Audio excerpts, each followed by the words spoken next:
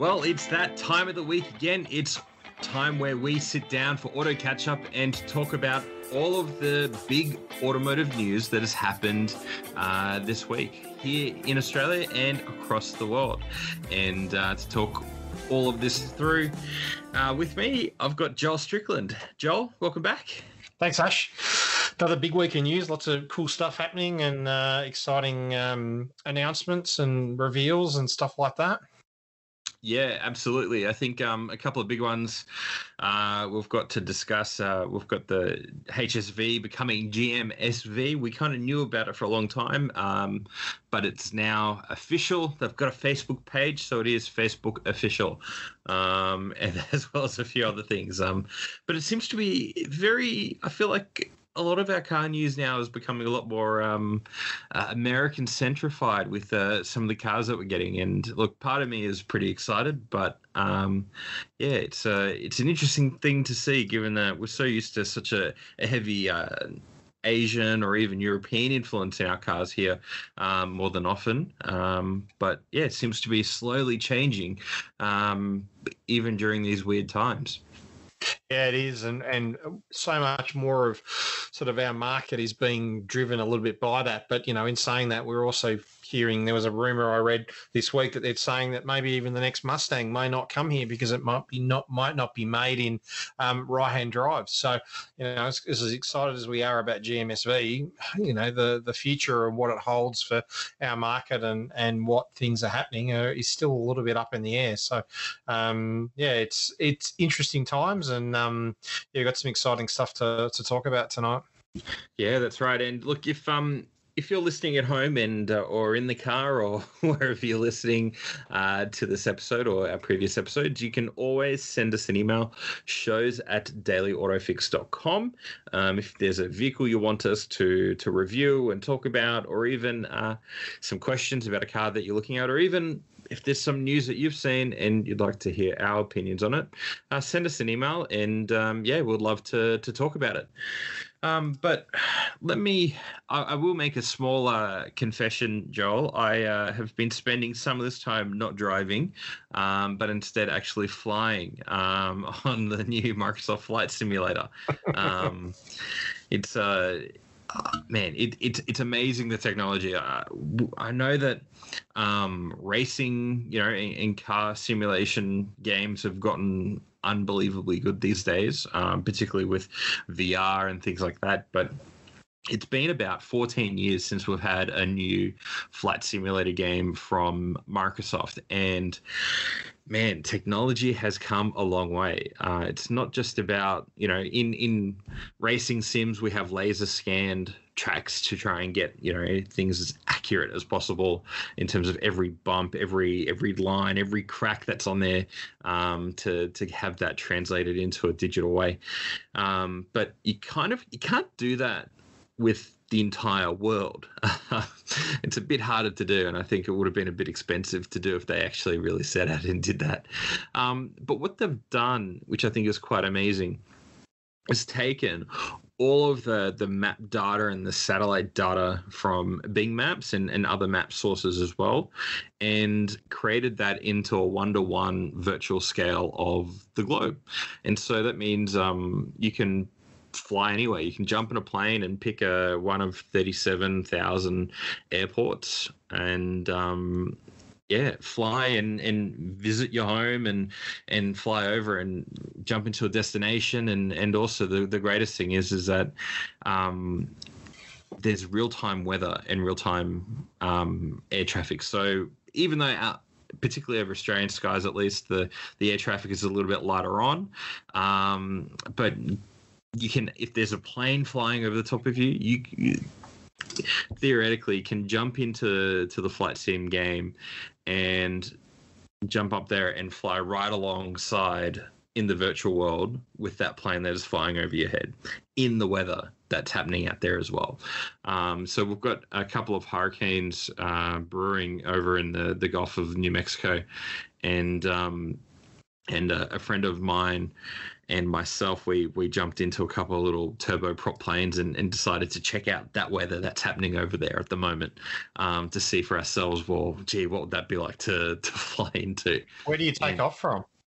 So you can take off from any of the, like, from tiny little airports. So every airport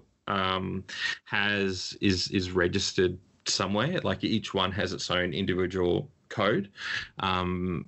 And it automatically generates based off the satellite information and the official records that are publicly available, and it generates that airport.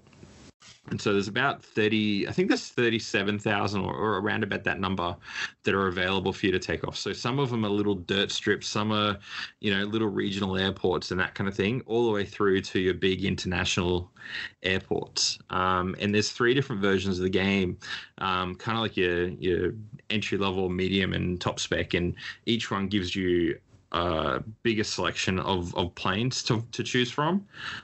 As well as what they call handcrafted airports. So, for example, Sydney Airport is included in all versions of the game, and what they do is hand create every aspect of the airport. So it's not just automatically generated, but every building and everything is accurately modeled to what that airport is, and not just off an automatically generated layout. So, yeah, you can.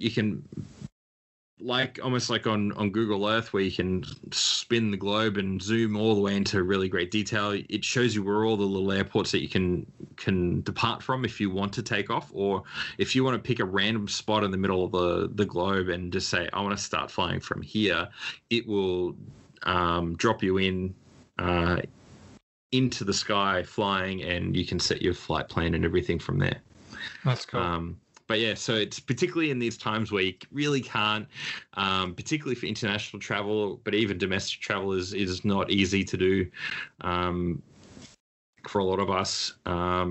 It's kind of like a great way to escape and visit other parts of the world that you want to see or at least experience in some form. And it is worth noting that you do need a fairly beefy PC and a fairly solid internet connection, because even if you're running a top spec computer, you won't be seeing perfect frame rates or anything like that. It is a very intensive game, but I'm playing on a fairly, a graphics card that's about it's actually about 5 years old now. And I'm on about medium settings, and I've tweaked that just because I want to get a little bit of, some of the little models on the ground and everything being a little bit more accurate. And so I've sort of been able to find the middle ground on that. But best of all, for me, I'm a Xbox Game Pass Ultimate subscriber, so I get the access to that game subscription on my Xbox consoles and on the PC, and the game's included on there. So that's it's kind of not a bad way to experience it, particularly if you are new to flight simulators or things like that. So yeah, it's I can see. I think it's going to be for a couple of friends of mine that live overseas. It's actually not a bad way for us to catch up, and we can also, fly over places that we've traveled to in the past, or even, they can show me a little bit more of their home city, or even, what some people have already seen do on YouTube. They've gone and visited all the famous racing tracks around the world. So one guy has landed on the big long straight on the Nordschleife, on the Nürburgring, and he's landed a little prop plane on there, and then have taken off again. So yeah, you can. So even if you do kind of want to, if you want to do a tour of some racing tracks, or even follow the Formula One calendar, you can do that from the skies as well. So it's a really cool game. It's not really a game; it's a simulation.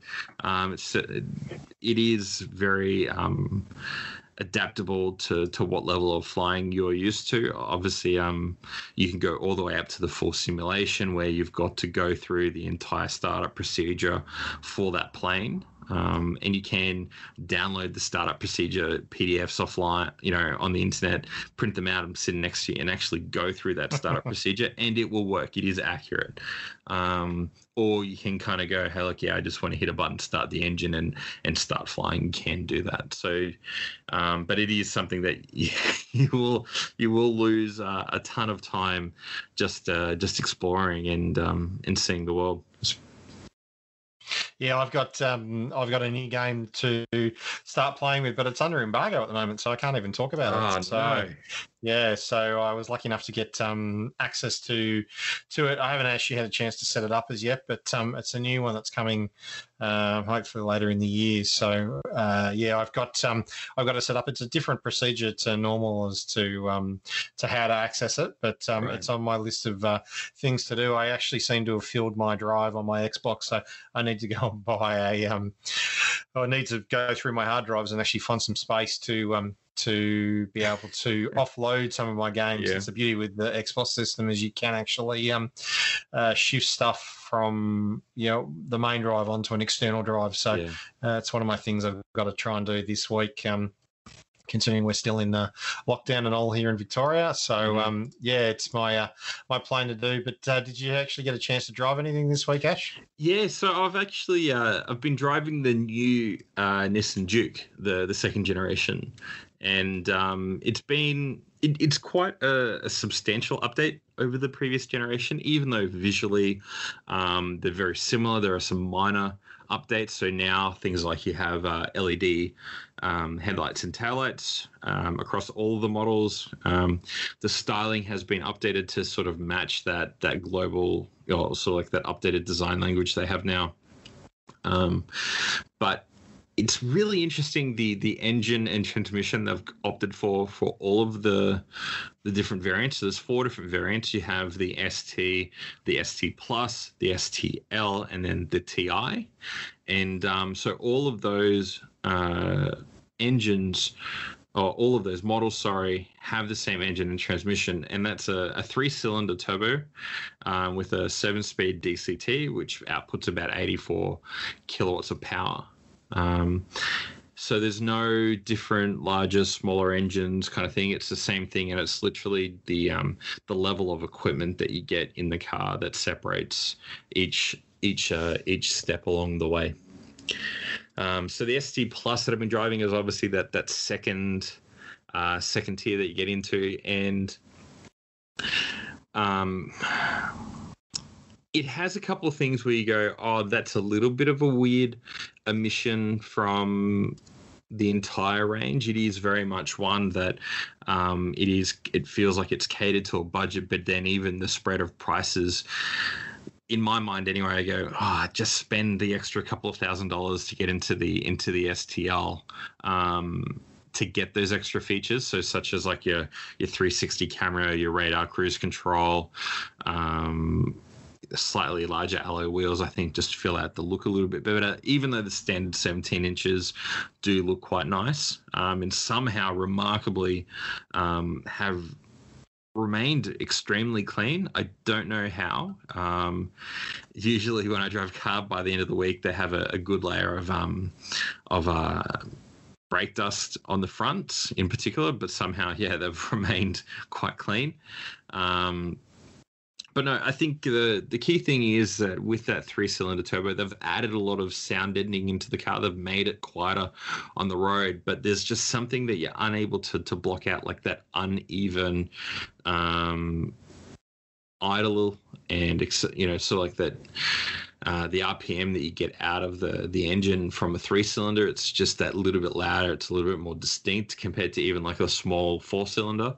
And so it is a bit louder than I would probably expect. I'm not complaining per se, but it is in the press release when you read it, they go, oh, look, we've made it this much quieter. And I go, I don't really think so, but I'm glad that you added it, because otherwise it'd be really loud without it. But it drives well. You do just need to give it a little bit more of acceleration to make it feel a little bit more lively. If you do kind of gingerly take off, the dual clutch and the engine together just feel a little bit unsure. But once you really get going with your acceleration, it feels solid. It feels really feels a bit quicker than what it has under the hood.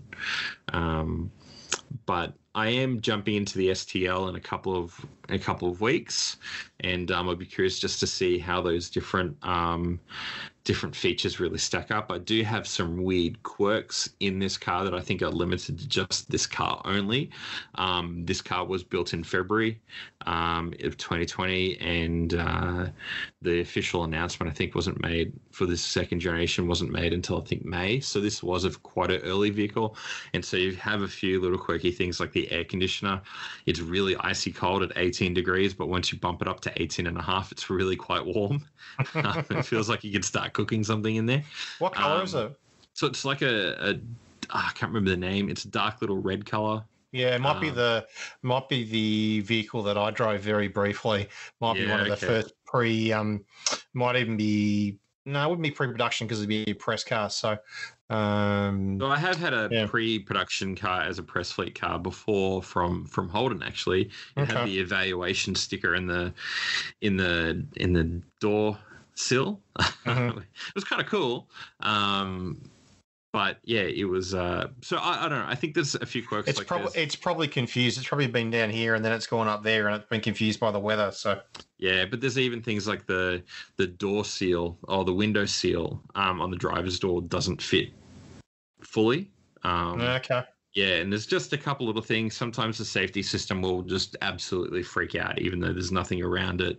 And so I've knowingly gone when I've looked at it and said, look, I don't think that this is something that you're going to find in every single car. If it is, it's going to, obviously that's a little concerning.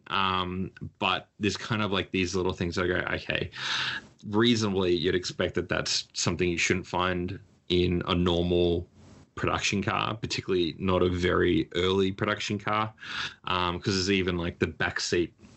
It's a 60/40 folding seat, really spacious boot, really deep boot, quite nice. But the right-hand side split, it locks in into the upright position, but it's not fully locked in, so it will rattle when you go over bumps. Oh, really? It's like it needs a little bit more of a push to lock it in. Yeah, and I've tried my absolute darndest to just make sure. Am I waiting for it? Something I had did the same thing. Yeah, so we might have had that similar car. I will obviously when I jump into that STL, I will sort of look for those little things as well, because for me, if I bought a car like that and those three things kind of were in it, I wouldn't be too happy. I'd definitely be going back to the dealer and saying, hey, you need to check this out. But I've just kept that in the back of my mind going, look, this shouldn't be something that we, should be normal in this. But look, yeah, if it's present still in the next car, that's where I'll go, hey, look, yeah, there's a real quality problem. Because those things, you shouldn't find it anyway on a car, particularly with Nissan. They know what they're doing. They know what they're building. They do make good quality cars in terms of like they get the quality side of things right. But look, overall, like it's a nice car to drive. It gets really close to the claimed fuel economy figure. So they claim that you'll be able to get 5.8 liters per 100.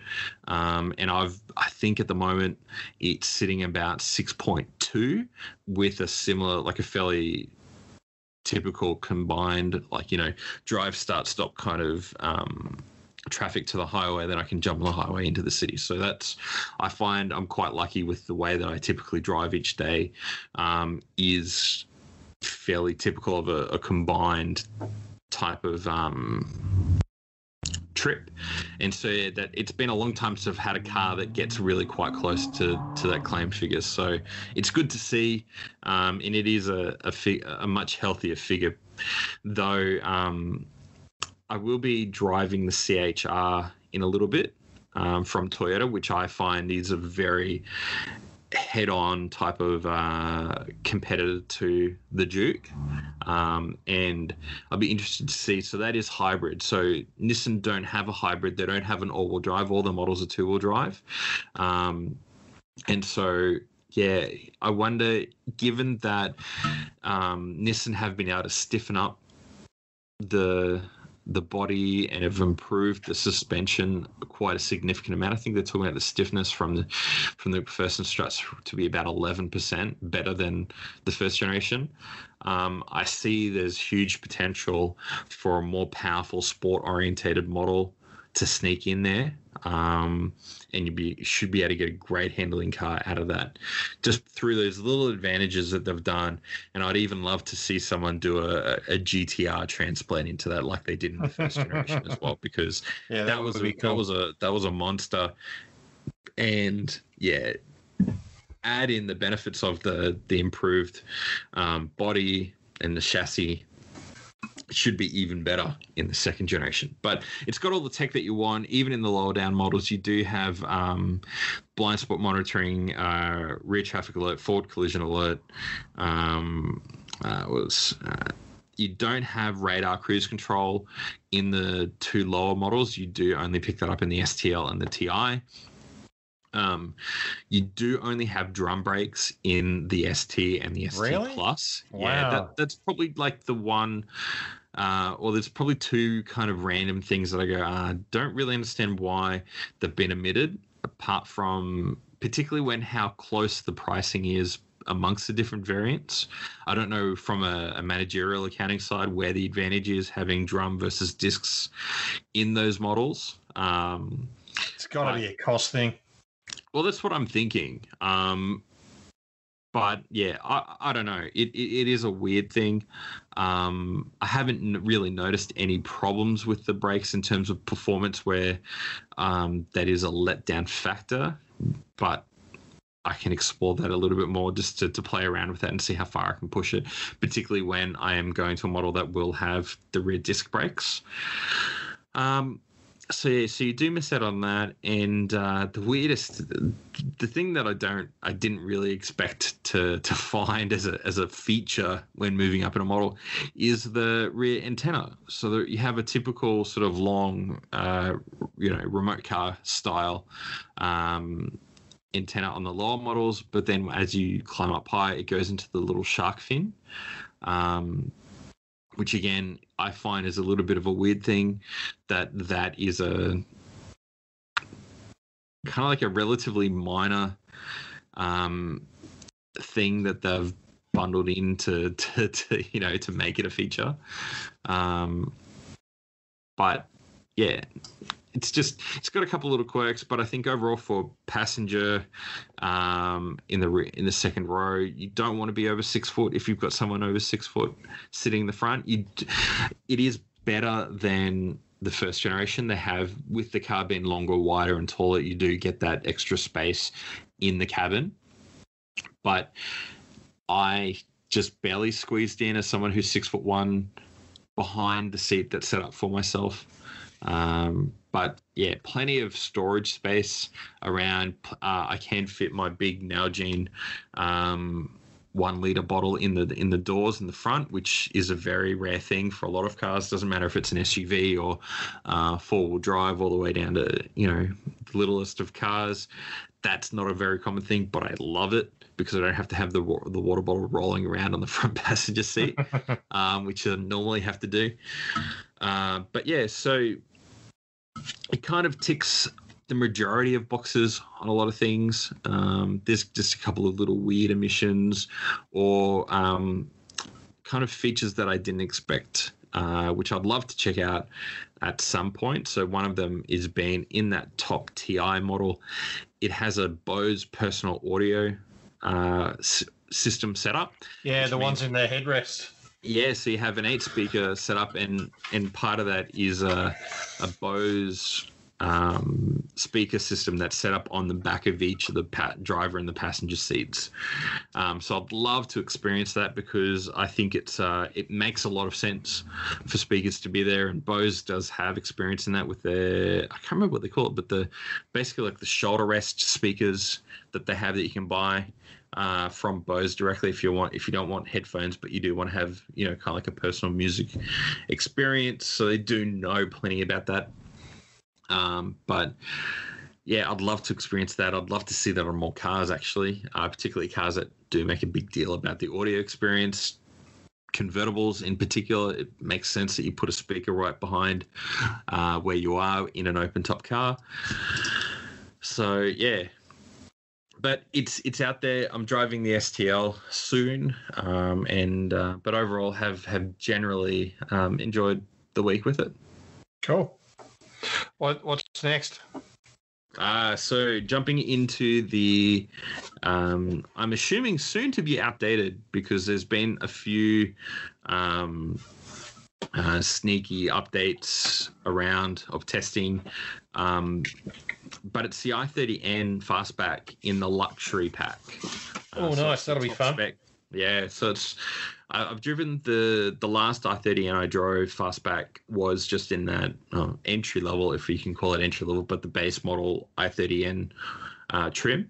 And so now jumping up into the luxury level, you do add things like the keyless entry, and it's really just, it doesn't change the performance, it just changed, I guess, the level of comfort features that you gain in the car itself. Is that the one that Mick just had?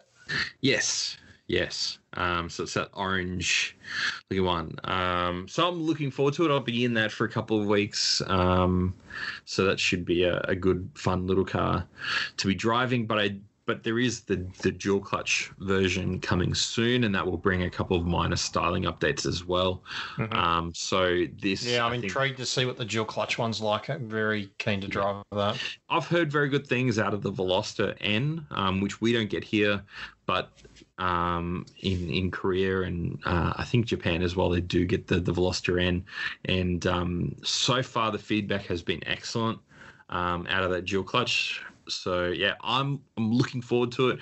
It is about a year late now in terms of coming into the i30N, and I think it is one of those transmissions that will open up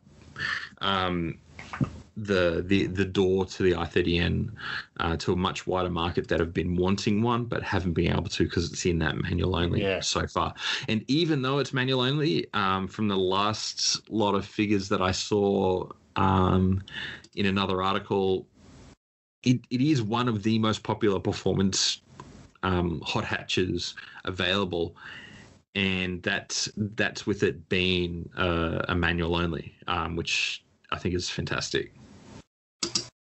So I think it's number 2 at the moment in hot hatches in Australia for sales, which I think it says a lot for a manual only car. Yeah. It's reassuring too.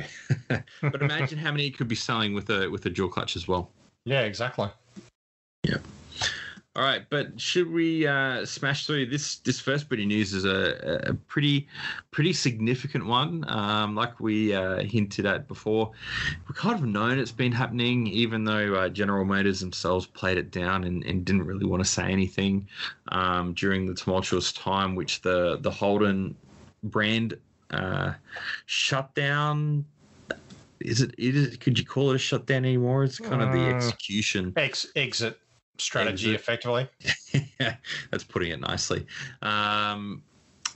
So it is now official that HSV will be becoming the GMSV, and bringing, at the moment, to start off with, just 2 models. So the Silverado 1500, and they've also confirmed that they will be the company that will be looking after the factory built up right-hand drive Corvette models for Australia. But there's been a few sightings of we've spoken about it before a little bit, but there seems to be more hints of another brand joining that GMSV portfolio. Joel. Yeah, Cadillac has been one that's been talking. I mean, Cadillac have been talking about coming for probably over 10 years now, on and off. And if it hadn't been for the GFC back in, sort of 2007, 2008, it probably would have happened. I actually knew someone that was working for that division of Holden at the time, and he was looking after some of that Cadillac stuff. And there are a couple of cars made their way here. And then, like you said before, Ash, there was talk again that there was something going to happen maybe sort of mid-2015-ish. And we've seen lots of them on the roads, but, Holden have always been a development thing for GM. But there's a few more things that we've seen. We sighted a car a few weeks ago that had left-hand drive stickers on it, which is what we usually see, but was actually apparently a right-hand drive. And then someone has posted on social during the week claiming they saw a truck full of Cadillacs somewhere in Melbourne. And then you did a bit of an investigation before and typed in cadillac.com.au, and it actually came up with GMSV's website as a redirection. So that was a bit of a weird thing. Part of it is GM protecting the brands have probably held on to those different URLs for a little while now, but yeah, it is interesting that they are pointing it to that particular website. Don't know if there's really anything more to it right now, but I think the evidence is starting to build up on it.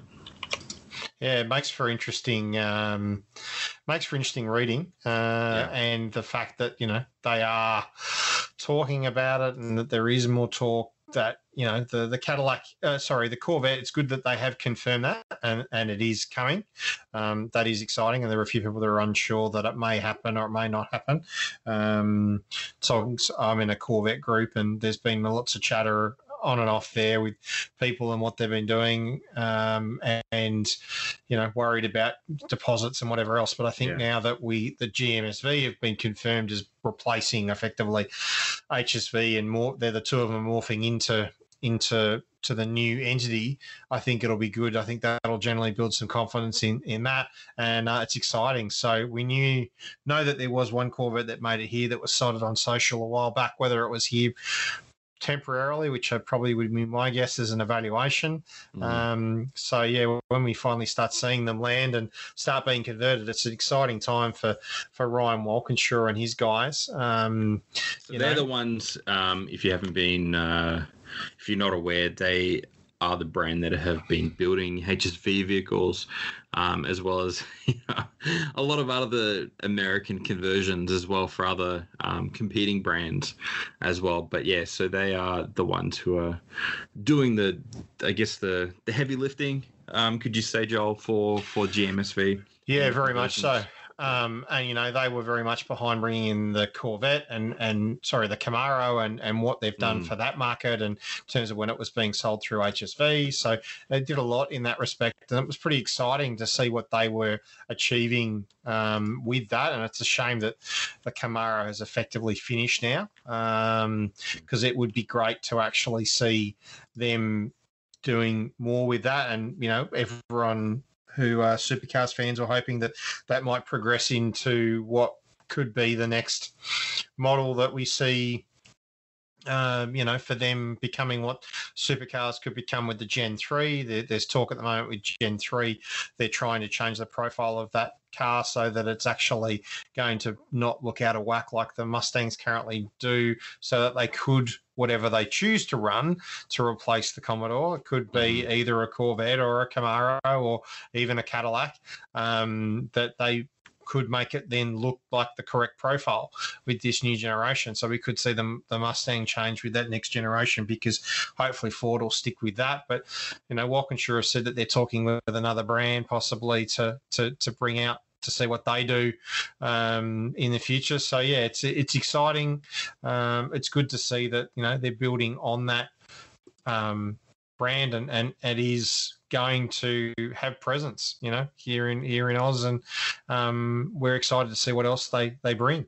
Yeah, no, it's I think it's a positive time for General Motors fans, even though I think they've soured the brand a little bit with how the whole Holden exit has gone.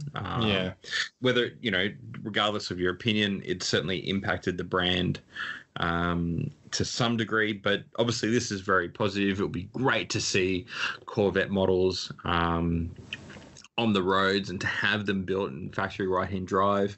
How long that remains, I guess we'll see, because there aren't really that many right-hand drive markets for it, and it's essentially they've put the money into it now. They might as well try and recoup some of that cost to a certain degree. But yeah, it's a good move.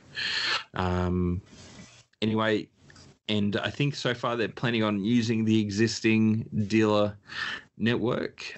Do we know how wide that network is? Obviously, with a bit of changes. It hasn't really been discussed. See, a lot of the dealerships have sort of moved on from Holden and have already removed their branding and have moved in other brands into the space that was once occupied by Holden. So I think there could be a lot that will no longer, that were, the dealers for the brand.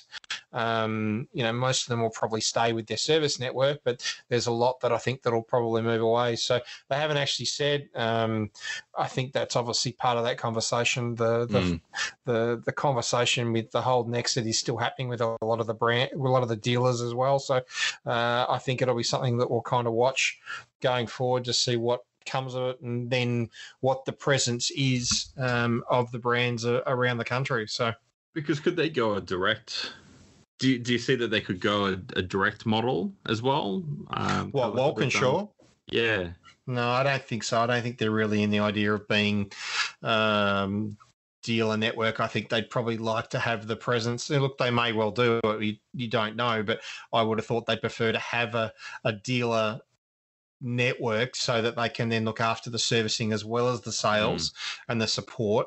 I know that facility that Walkinshaw's in is quite big, but I don't think they'd want to be then having to deal with, service and support and stuff like that. It all depends on how the conversation goes with the dealers. Until that deal with Holden is finished, I think that'll be before they can really start talking about moving forward. I mean, those that have been selling the trucks will probably continue to sell them, and that will probably be the key markets that continue for them to sell Corvettes and stuff like that. But if it's anything, not every Holden dealer was an HSV dealer, so it may be the same thing. Not every dealer will be a dealer that sells the Corvette and the trucks. So who knows? We'll have to just watch this space. Yeah, well, it's exciting times, and I just want to see them out on the road. I think I say that with everything that's American at the moment.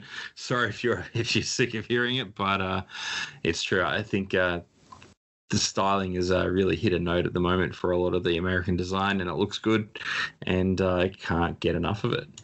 But look, Joel, so it seems like we're getting a new Subaru WRX sometime in 2021, based on some production info. It's interesting to see. I just didn't open my screen up. I hit the button and it didn't open. So bear with me while I retry and open. Oh, that didn't even work. That's interesting. That link has now broken in between when I've had it set up. There is a new. Where are we? So they're talking about the Levorg is being updated. So the new look has been released, and it's really nice. I really like it. It's very much along the lines of the current Impreza styling, to a certain degree. It's got a few changes. It's a sort of a sharper front end and rear end. It's very much that continuing on with that styling and of stuff that they have done. It's going to have possibly, there is a rumour, and we can only hope, that it may have a WRX power plant, that they may go down that route and truly make it the successor to the WRX wagon that us WRX fans have had and wanted to have for years. So that's kind of exciting. There's no talk on when it'll be here. I think the last conversation I had with talking to people from Subaru was that it probably, and everything that's happened with COVID, everything's probably been pushed back, but I would probably say that it might be still a little bit of a while off before it before it lands here. But the engine-wise, it's interesting. They're going to have a 1.8 litre flat four, which is good because they're sticking with that flat four engine, which is a hallmark of Subarus. But there's also going to have possibly a 1.8 and a 1.5 litre turbo as well, which makes for interesting things. So the 1.8 turbo is going to replace the 2.5 litre non-turbo. I'm kind of a fan of having a bigger engine and a turbo than sort of going to a smaller without the turbo, but having not driven it, it's hard to say. But yeah, 1.8 turbo could be interesting. Yeah, it says that the 1.8 develops about 130 kilowatts. The other thing I'm really excited about is obviously that new rear end imagery looks really cool. Really liking that. It's a little bit Liberty styling upgraded, and it's a lot more aggressive at the rear end. But the interior is exciting. They're looking at having that full LCD dash. But then also reminding me very much of a Koleos interior is that vertical large iPad size screen as well. Which I think works really well. Yeah, very much so. I think it just is a bit more logical. We're used to, particularly with more and more features of the air conditioning, the radio, and navigation, all being put into these screens now. It makes sense that we kind of follow the same type of display that the traditional dashboards kind of use. You know, they layered things on top of each other. I know that Tesla have done that in the Model S. They're going with a landscape, but a really large screen in some of their more recent models. But in general, it works. I think every time I've driven a Renault with that vertical screen, it just works really, really well. It makes sense that way. And it looks to have changed the bottom of that area as well, and all the heating controls and everything look to sit into that screen.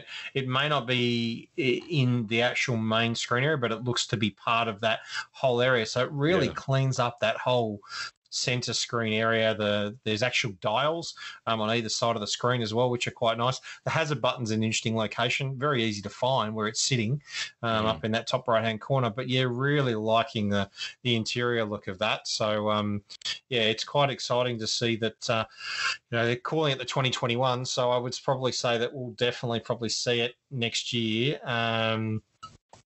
Subaru have said and it's launching later this year. But our engines and timing will be different, Subaru Australia have said in relation to this article that we were referencing. So, they're obviously looking at it. They're obviously having discussions. As I said, COVID have changed a lot of things with model releases and stuff like that now that have been later on. Obviously, a lot of stuff was planned earlier in the year and they've been able to delay some of that. But yeah, we'd love to see it become a change to having a WRX wagon again. This picture is a Levorg STI Sport. The STI previously was a great model in that range to drive. So yeah, I'm excited to see what it is. Whenever, I think we've said it before, Subaru, take as long as you need to bring it to Oz. But if you're going to bring anything that looks anything like this, sign me up. I'm keen, particularly if it goes down the route of having, something closer to having to a WRX. I like the previous Gen 1. I actually would go a middle spec as opposed to the STI. The STI was just that little bit too low to the ground with a couple of the added extras on it. So I'd probably go... So you're saying that the STI spec is not rally spec? Is that... Well, no. It's STI was not always based on the rally. It was, it was a performance track car to a certain degree. But yeah, I think a couple of little things on it just wasn't ideal for being that little bit lower to the ground. My driveway here at home is not the nicest, so I'd prefer something a little bit higher. But yeah, look at that. It's cool. It's exciting. Looks great. The engine options sound interesting as well. So yeah, I'm intrigued to see what comes of it, and I would probably say we'll hopefully see it, maybe if not early next year, maybe end of next year into early the year after. So but yeah, it's exciting times with performance vehicles that are a little bit non-sedan or hatch relating to our next piece, Ash. Oh yeah, look, if you need to move a bale of hay and your family really quickly, this is the truck for you. The 2021 Ram 1500 TRX. Fiat Chrysler are calling it the quickest, fastest, and most powerful mass-produced truck in the world, with a 702 horsepower, 6.2 liter supercharged Hemi registered trademark V8 engine. Yeah, another Hemi and another FCA vehicle. I love it. This company is just awesome at the moment with the stuff that they're creating. Look, it looks great. It 0 to 60 miles per hour in was it 4.5 seconds, quarter mile in 12.9. Imagine rocking up with this thing. Big red truck and basically putting most sports cars, giving them a run for their money. Yeah. And as a result of the spin-off, this was announced around the time that the Bronco was coming. They were saying that it was coming and that it was on the radar. And it's now interesting that you now read, as a result of this happening, and we all knew that, thinking that it was going to be a Hemi engine in this TRX. We're now reading rumors that they're talking about now going to put the GT350 supercharged engine in the next Raptor. So Ford are already, if this is happening, and they would probably already be ahead of the game thinking about it. But this is exciting stuff for truck people and stuff like that. Ash, did you get a chance to listen to any of the B-roll video that they released? Because the engine noise in that thing is pretty cool. Yeah, it just sounds demonic. It is. I don't know. People will probably look at this and go, trucks shouldn't be this exciting. There's no need for a fast truck. But to that I say, I don't care. Well, the thing is, the original Raptor in the US was really popular when it came out. This is the thing. Like, we're going in a big sprint towards, it's not just about having the fastest two-door or four-door car now. We've completely... We've got this fork in the automotive industry where everything is about eco, saving fuel economy and everything like that, emissions. And then you've got the other fork of the automotive industry going down, well, how fast can we make the biggest vehicle in our range go? And this is exactly what they've done. And this is what all of the other manufacturers, we're seeing it even in our utes here. Everyone, including who was it last week? Isuzu are coming out with a sports orientated truck. So they're really listening, or they're really kind of even going after some of that market that the SUVs, those sport utility vehicles, and these utes are actually, these trucks are taking the challenge to them. We saw it, in BMW and Mercedes. They've got the AMGs and they've got the M models up there. They're 7-seat SUVs, and so it's. I love to see this engineering go to this point and saying, well, what can we do? What can we make something that is not only extremely powerful but reliable as well, and still able to be somewhat of a workhorse in the day-to-day. I think it's great. I love seeing this type of stuff. It's not just about whacking a big engine either in there. No. So what they're doing, so the TRX, it's 8 inches wider compared to the typical 1500. It's got bigger composite flares for that, for a 6-inch increase of track width. They've shifted the axle 20 millimeters forward so they can fit 35-inch Goodyear Territory all-terrain tires. So there's a lot more going on with these performance models, particularly, like this TRX, where it isn't just, let's just whack a big engine in there and make it, let it smoke the tires, et cetera, et cetera. There's actually a lot of engineering effort going into this to make it wider, to make it not only just go quickly, but to handle and perform at a an acceptable level for a truck this size. Yeah, exactly. And the thing is that it's going to come here. You know, all the talk this week has been that it will be coming to Oz. I mean, Ram in conjunction with Ram Australia and obviously Walkinshaw that does a lot of the conversion for them. This is really exciting. And I think that the market for this year will be really popular. I think that, Utes are one of the biggest sellers here. Ram's done really well in Oz.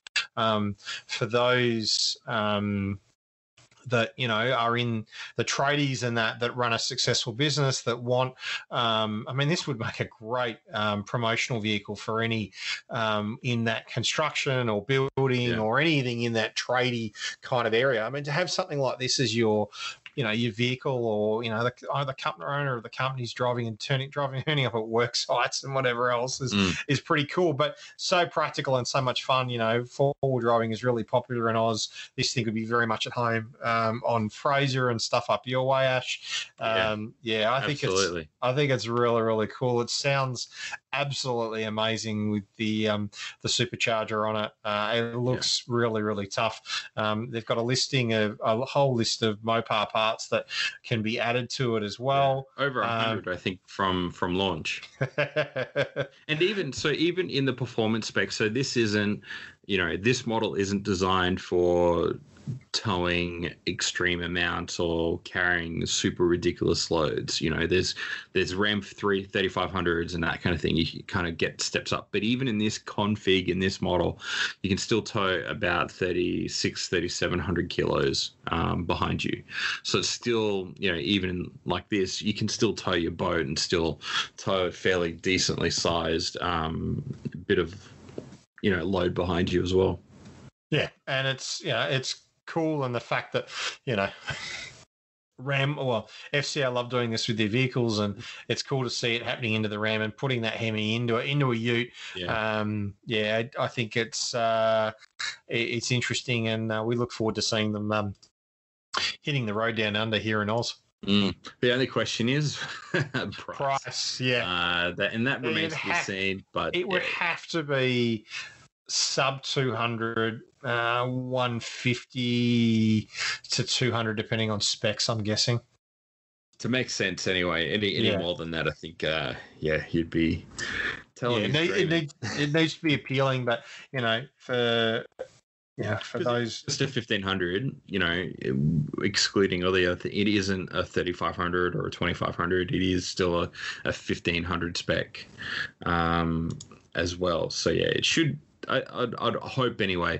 150 should be kind of, I think, a sweet point for that. But we'll be probably completely wrong, and hopefully they beat expectations. Let's just say that. Yeah, exactly. But we go from one Ute to another, Ash.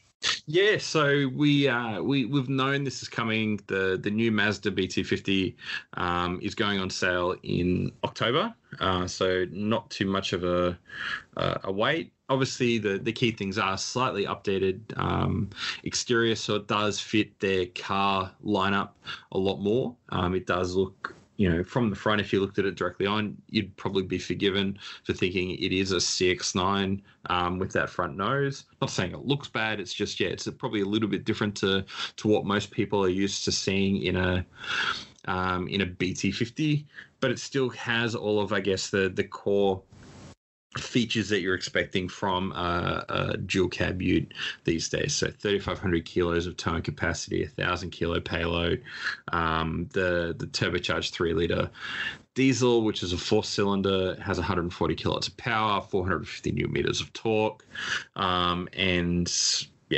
it kind of fits everything that we expect. With that, in terms of interior, you do have a larger infotainment screen that has Android Auto and wireless Apple CarPlay, which is a nice addition, particularly if you are in and out of your car all the time, going between places. Having it wirelessly connect just means it's one less thing you have to worry about taking out of your pocket or carrying a cable for. It's there and it connects. I think it looks pretty well. Looks pretty good overall. No, it's not. I don't think, anyway, personally, it's going out there to make a terrible amount of attention drawn to itself. It is very much a utility, and probably see quite a few on job sites. I think so. And the fact that they've now given that new company look to it as well, I think it really needed that to bring it up with the rest of the corporate look that Mazda have now. And I think it looks great. I think it'll be pretty popular, those that want something a little bit different. It looks a little bit Mercedes X-Class like. A little bit, but it's nice. I think it's nicer in the lines that it has. But those that were previous BT50 owners, this is the perfect opportunity to jump in to upgrade it.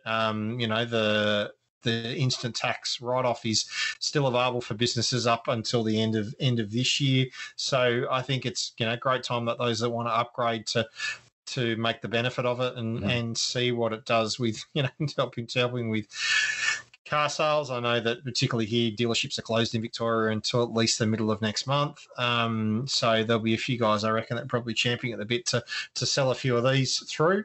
But safety-wise, I think it's probably the big leap forward. Again, I think it started off with the Isuzu with their features, but this also brings for the first time to the BT50 at least adaptive cruise control, autonomous emergency braking, lane departure warning, blind spot monitor, and rear cross traffic alert. So they're standard across all of the models, which I think is great. And it's, again, great to see those features coming standard to cars that spend a lot of time on the road. Safety is becoming more and more popular in these things, and the more of it, is more crucial than ever in that respect. So, they've also had to face a number of different challenges compared to a typical car or SUV with how, and they don't talk about it here specifically, but I assume that a lot of these systems are built with different accessories in mind, such as bull bars and the such. So I hope as we learn a little bit more about that those features, that's another set of hurdles I had to sort of go through, and that's why perhaps in these ones it's taken a little bit longer for that technology to get cheaper. They learn a little bit better, because also it is fairly competitive in this dual cab ute market. But it's great to finally have these features as standard. Yeah, exactly. But I think it'll probably sell well. Next time I've got to drop my car off to get service, which I think it's hasn't done a lot of Ks much of late. But I was only saying the other day that my fuel tank is.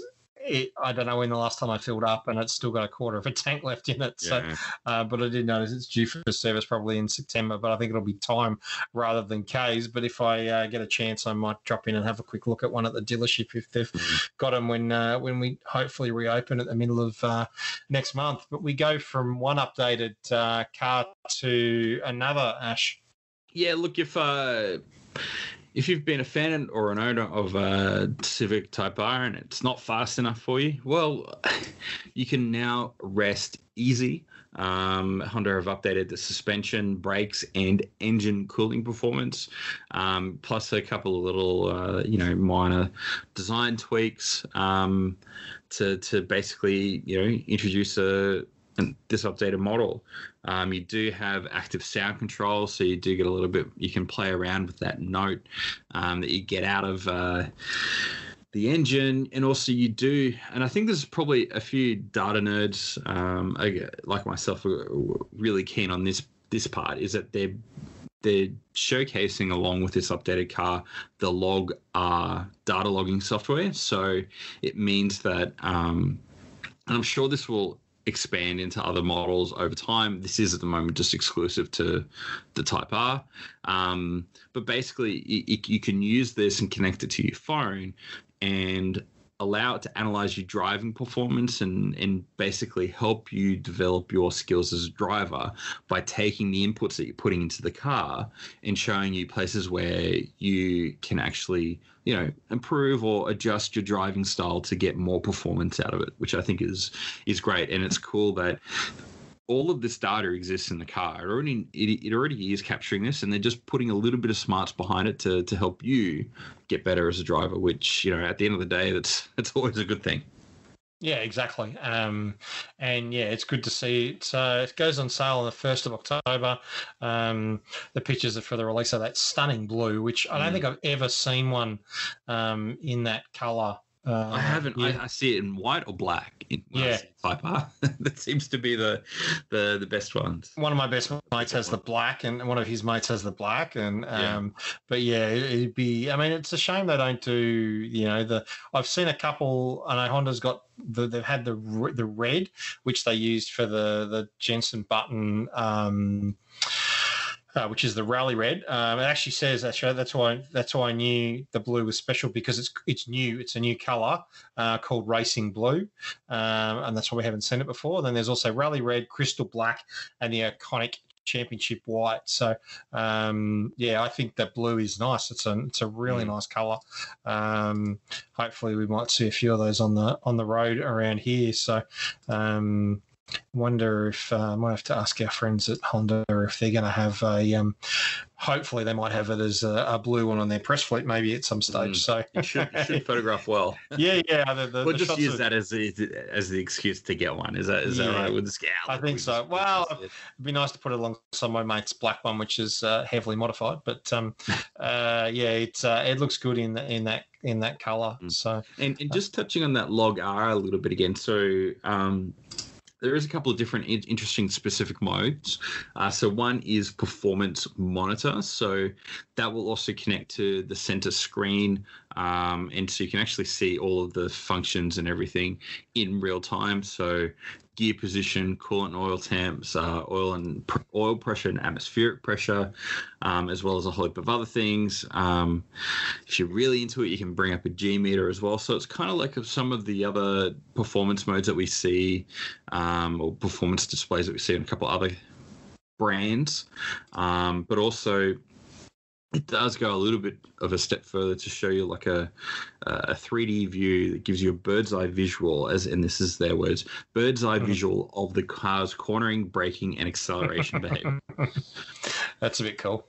Yeah, I don't know how much time you'd be spending if you're doing a track day. It's kind of stuff that you want to be able to save and come back and view at a later date, I think. Yeah, so there is also a log mode, so that is designed for you to help track your lap time. So it uses the GPS and the map, and so it monitors and maps the vehicle's location, as well as those internal sensors that are gathering the data. So you can also then look at that acceleration, braking, cornering, Gs, and other things together. And so they then use the smarts, and this is the smarts we're talking about, encourages smooth, controlled driving through the use of color-coded trace. So it looks at, well, what was your fastest lap? Here are the things that you did well. Here are other sectors that were faster, et cetera, as well as it looks at the clutch, gear shifting, steering, and other aspects as well to help balance it. So I think that's particularly cool.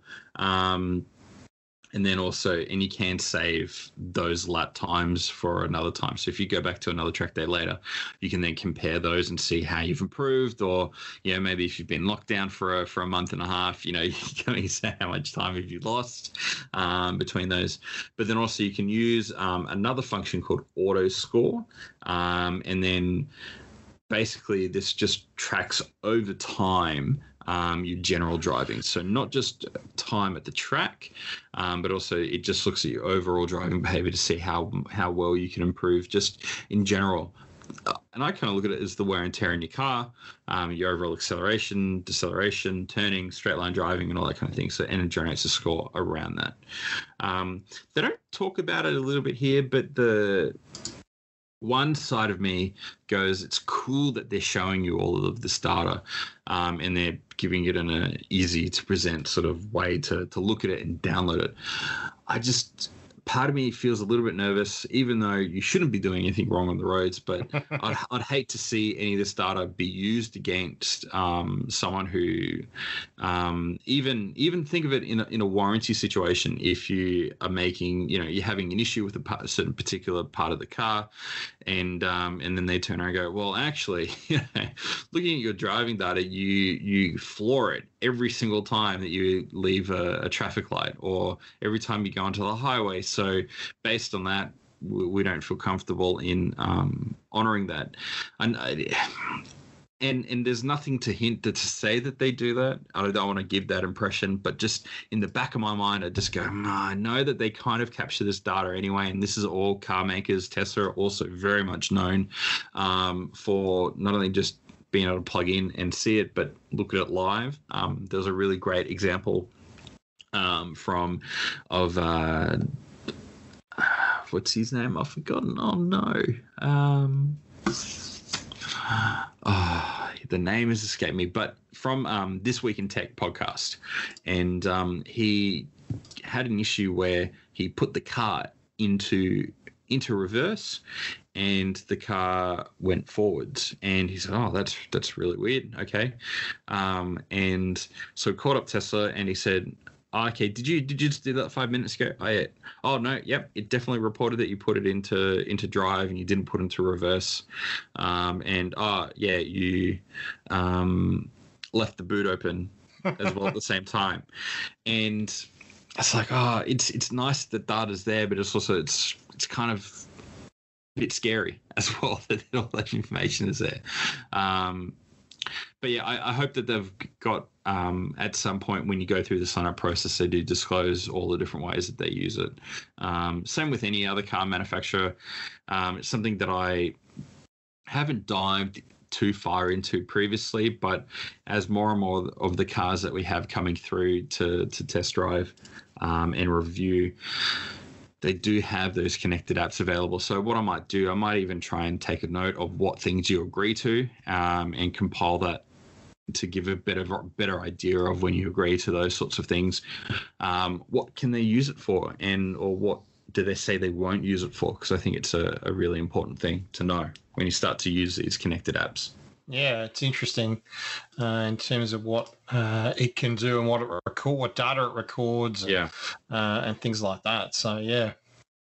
Because it doesn't mean, and not having that data captured doesn't mean, well, you should be able to just go out anywhere and flaunt, the road rules and all that kind of thing. But you just hate to have something where it's not representative of the situation or what actually happened, or, penalize you in a way, where they can sort of discriminate against you for a warranty item when, in most cases, that should be fair and reasonable, or at any other time, it allows them to pick and choose, what sort of warranty claim they want to honor or not. So it's just that thing that you hope that nobody's acting in a bad way. There's nothing to say that they are, but it has that potential there. So what sort of steps are they putting in there to communicate what they do and don't do?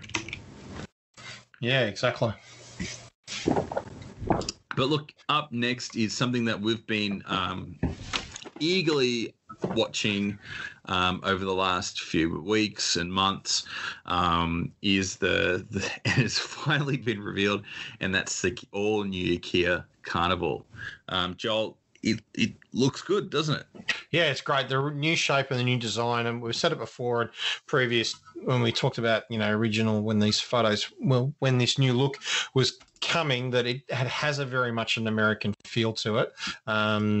This new design, which is not a bad thing, and American styling for a lot of the cars that are coming out of those design studios now look really, really good, and this is no exception. So the Carnival, was due for an update, with the rest of the Kia models now having a real design changes. Sorrento earlier and stuff. It was overdue, and they've done a great job with it. It's got a really nice. It's got a very SUV feel about it. So it probably doesn't look as much like a people mover. It looks a little bit more SUV, which I think is a good thing.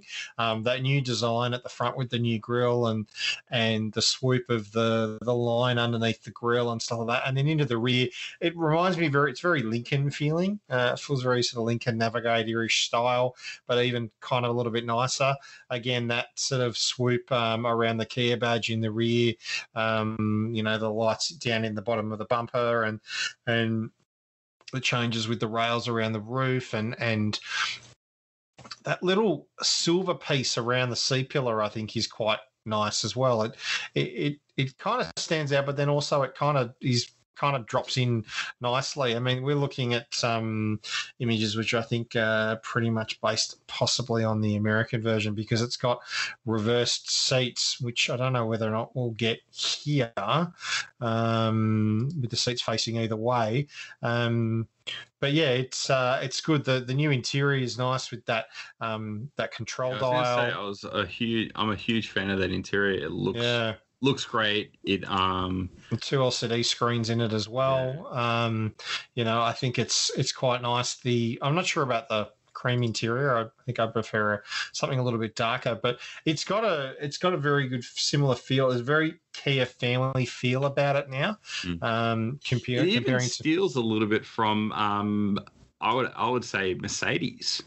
Okay. If you look at the A class, how they've got those dual screens set up. And on those screens and stuff. Yeah, it's very similar. Just the way that layout is, and even that center console a little bit. I'm not fully, but it gets very close, and I think they've stolen a little bit of inspiration, and I'm not complaining at all because it looks great and it does look premium. But I think the whole Hyundai, Kia, Genesis, that whole exercise which they're doing, and some of the sharing which they have going on, but both of these brands are doing an amazing job at really pushing the envelope of what a affordable car, or in this case a people mover, really can be, and the quality of it could be, because the photos look great. And from what we've all experienced on the podcast from Kia, and I'll throw Hyundai in there with their vehicles, I can see this being a really good quality interior if they keep on the trajectory of which we've seen in the past. Yeah, and the other thing is it's built on a new platform, so I'm intrigued to see what it's like. Having driven the previous one, which was a few years ago now, I thought it was quite nice. But yeah, it's got new platform, steering and suspension, 8-speed auto, the new Smart Stream engines in it as well. So I'm intrigued to see what it's like to drive. So they still do as well the V6 petrol engine, so they're not going down to a smaller turbo or anything, which is great, because that's a great engine. I'd be worried if they got rid of that, because that was one of the real highlights of that car, was just driving that engine. So and they are offering that Smart Stream, so a diesel engine as well, so it is a slightly smaller 2.2 litre, so it's not the big 3.5 litre, but it is down to 2.2 litre, still 148 kilowatts, and 440 Newton meters of torque, so that's certainly quite reasonable. And then compared to the 3.5, it's 200 kilowatts and 332 Newton meters. So, for that pulling power, you kind of, if you're going to be using a lot, carrying a lot of people or a lot of weight, then obviously going for the diesel is probably the smarter way to go.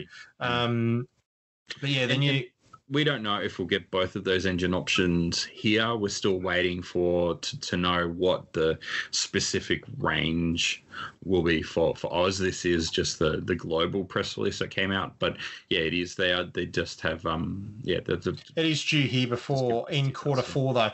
Yeah, so it's not far away. No, it's due here before the end of the year. So, look, we're all big fans of Kia, and we're keen to see what it's like.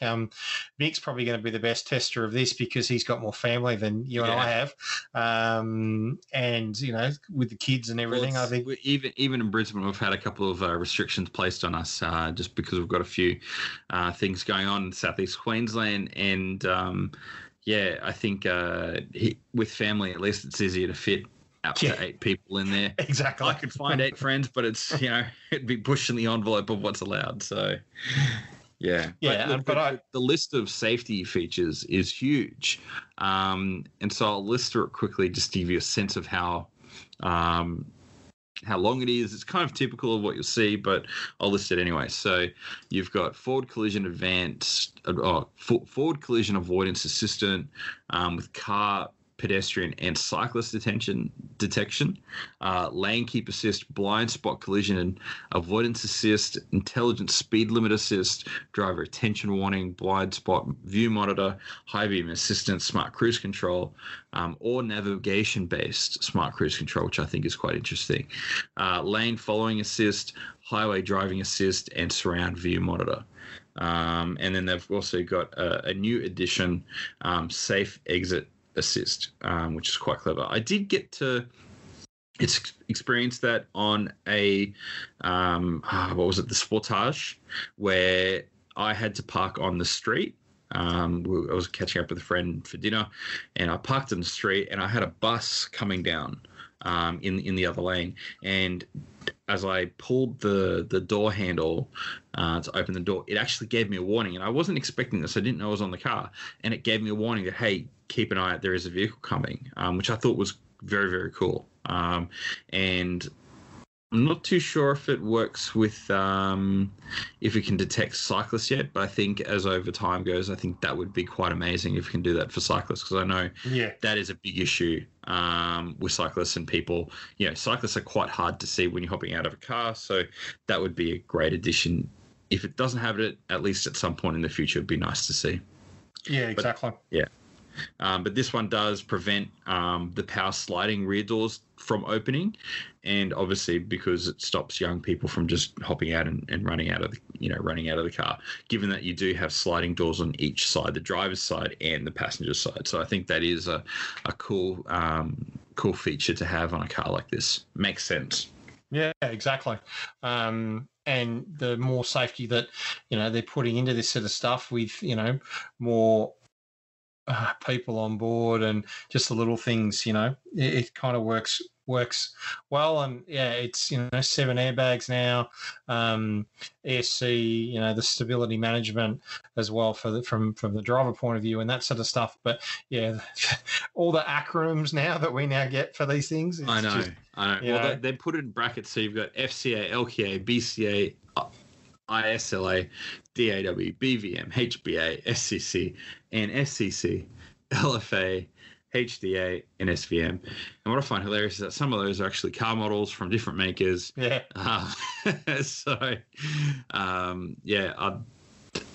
Maybe we need to, maybe we'll start seeing these on driving tests to get your license. List 5 of these acronyms and what they do. But I'm sure even the most seasoned people would have a tough time working those ones out. Yeah, no, it's interesting just to see what they're putting into these now, and just the list just keeps growing, and I think it's kind of expected now, and unless you're a brand that's going to go down this route and really start packing, and we're going to talk about it a little bit later with another car that is probably going to be very packed, which actually our next topic. But this packaging with more of this stuff in cars now is becoming essential. But what does it do to pricing? People are expecting pricing to stay the same or be cheaper in these sort of times. But adding this sort of technology to cars, it doesn't come cheap. And this kind of leads us into our next topic, Ash. Yeah. So look, this is set things alight, particularly from journalists. So it's not very often you see a lot of journalists get annoyed with a car manufacturer, and and it's because Toyota have detailed the brand new Yaris. Now they're saying, look, it's advanced style, performance, and safety, but that obviously is coming at a price where some of these models are up to $9,000 more expensive than they were previously in the last generation. But it's a good-looking car. It's got a whole heap of different options. So you do have, let me just scroll down. So there's 3 different variants and 2 different types of drive chains you can have. So there's 3 in just a petrol, that include one manual, so the Ascent Sport manual, and that's the one that starts at $22,130 before your typical on-roads. And then you have CVT for the rest of the model lineup, and in the SX and the ZR, so that they are the two top models. You do have also a hybrid option. Now that ZR hybrid maxes out at $32,100 before your on-roads, and if you want premium paint, that's $500, or if you want to go two-tone, that's $450. So, but they're your only options. So your premium paint or your two-tone paint are your two options in terms of what you add to it. But you got to remember that you were talking at the top of the range there. Sure, the ZR CVT and the SX CVT are still, well, the ZR CVT is 30 grand and the SX is 27. And the two hybrid versions are 29 and 32, but they're two hybrid versions of a compact car. Now, if I'm you're starting to get to a point now. Once you add your on-roads on, that's like $36,000. That's almost 40. That's a big jump. But like, say $36,000. That's a Yaris. Like you're talking a tiny car, and we can't ignore the technology that is in there. Yes, it is a hybrid, and hybrids, but then saying that the hybrid, it's only a $2,000 premium. Now, that is probably the bigger news, is that we've finally reached a point where it's kind of like what it used to be with a manual or an auto, where it was about $2,000 difference if you wanted to go to the auto over the manual. But in saying that, Ash, we go back to manual and CVT, and it's a bit over $1,000, now for those models at the other end of the spectrum. Yeah. But yeah, look, But once upon a time, it's like $25,000 was the max you'd pay for a Yaris. Yeah. And technology should be getting cheaper. It should be getting more affordable. And I don't know. I can see the value on one hand, but on the other hand, I just don't know, particularly with the times that we're in at the moment with COVID, whether we've got certain government support, things like JobKeeper and things like that, scaling back even, in September and then again early next year. So we don't even really know the economic fallout from this either. Can the market bear this? Are people going to be lining up and saying, yeah, cool, I'm all right with spending, $22,000 for an entry level Yaris, or $36,000 or $35,000 for a hybrid top of the end model, when all of the other competitors are still pushing that price point and still, making a point about affordability? And yeah, sure, you might not get a hybrid option, but in terms of the other safety systems, they are, apart from, so in terms of the top, and maybe this is a good point to talk about what features there are. So, and we'll kind of work backwards. So the top of the line ZR has 16-inch alloy wheels, a rear spoiler, which, yeah, it's a hatch. So what? A head-up display, that's kind of cool. Sport front seats, kind of what you expect.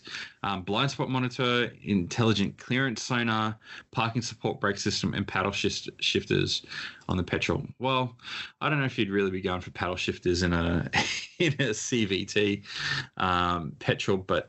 So that's the top of the line. So they're the features that you get. Standard features on the SX. So that's your mid-range. You get sat-nav with pinch and zoom capability. Now, pinch and zoom, don't overestimate that. That's a cool feature that you don't normally see on infotainment systems. Normally it is just one finger capability. So that is slightly notable. So I'll forgive them for that one. Speed limit display and warnings, automatic air conditioning, keyless smart entry, smart start ignition button, soft touch instrument panel, 15-inch alloy wheels, LED headlamps, indicators, and rear combination lamps, and privacy glass. Now, that's where I kind of get unstuck, where the SX is $27,000 and $29,000 for, whether you go for the petrol or the hybrid. All of those features you can find in, let's say a Suzuki Swift Sport. You'll find those features in there in a car that gives you over 100 kilowatts of power for about the same money, but obviously a bigger car. I don't know, and I'd be curious if you're listening. What does the price? Is this does it hit the mark in terms of price? Do you go those sorts of features? You go, yep, I can handle that. Particularly when when you're out on Apple CarPlay, Android Auto. The other features are pretty standard. Power windows. Well, I don't know a car that hasn't come with power windows. And if you're including that in your base spec list of features, I think you kind of you're pulling at straws to justify the price point. But if you're listening to this and you think we're kind of being a bit silly, well, let us know. But I kind of find it when I saw the headlines of what the other journalists getting upset about the price, I go, okay, yeah, that is a big price point, but maybe they are making a huge technological leap with this, and they've done it in the past. And Toyota, I wouldn't necessarily put it past Toyota for cars like this, but reading through those, I don't know. I don't know if the justification is fully there. It's partly there, particularly with the hybrids, but I don't think we've made it all the way there just yet in terms of justifying that price. The thing is, there's a big change, Ash. So we're talking about the spec of it. The new one is shorter and lower than its predecessor, but with a longer wheelbase. So if it's got more room inside, it's now running, the hybrid, which is a possibility of getting 3.3 litres per 100, which they haven't had. In terms of, and I just closed it, they haven't had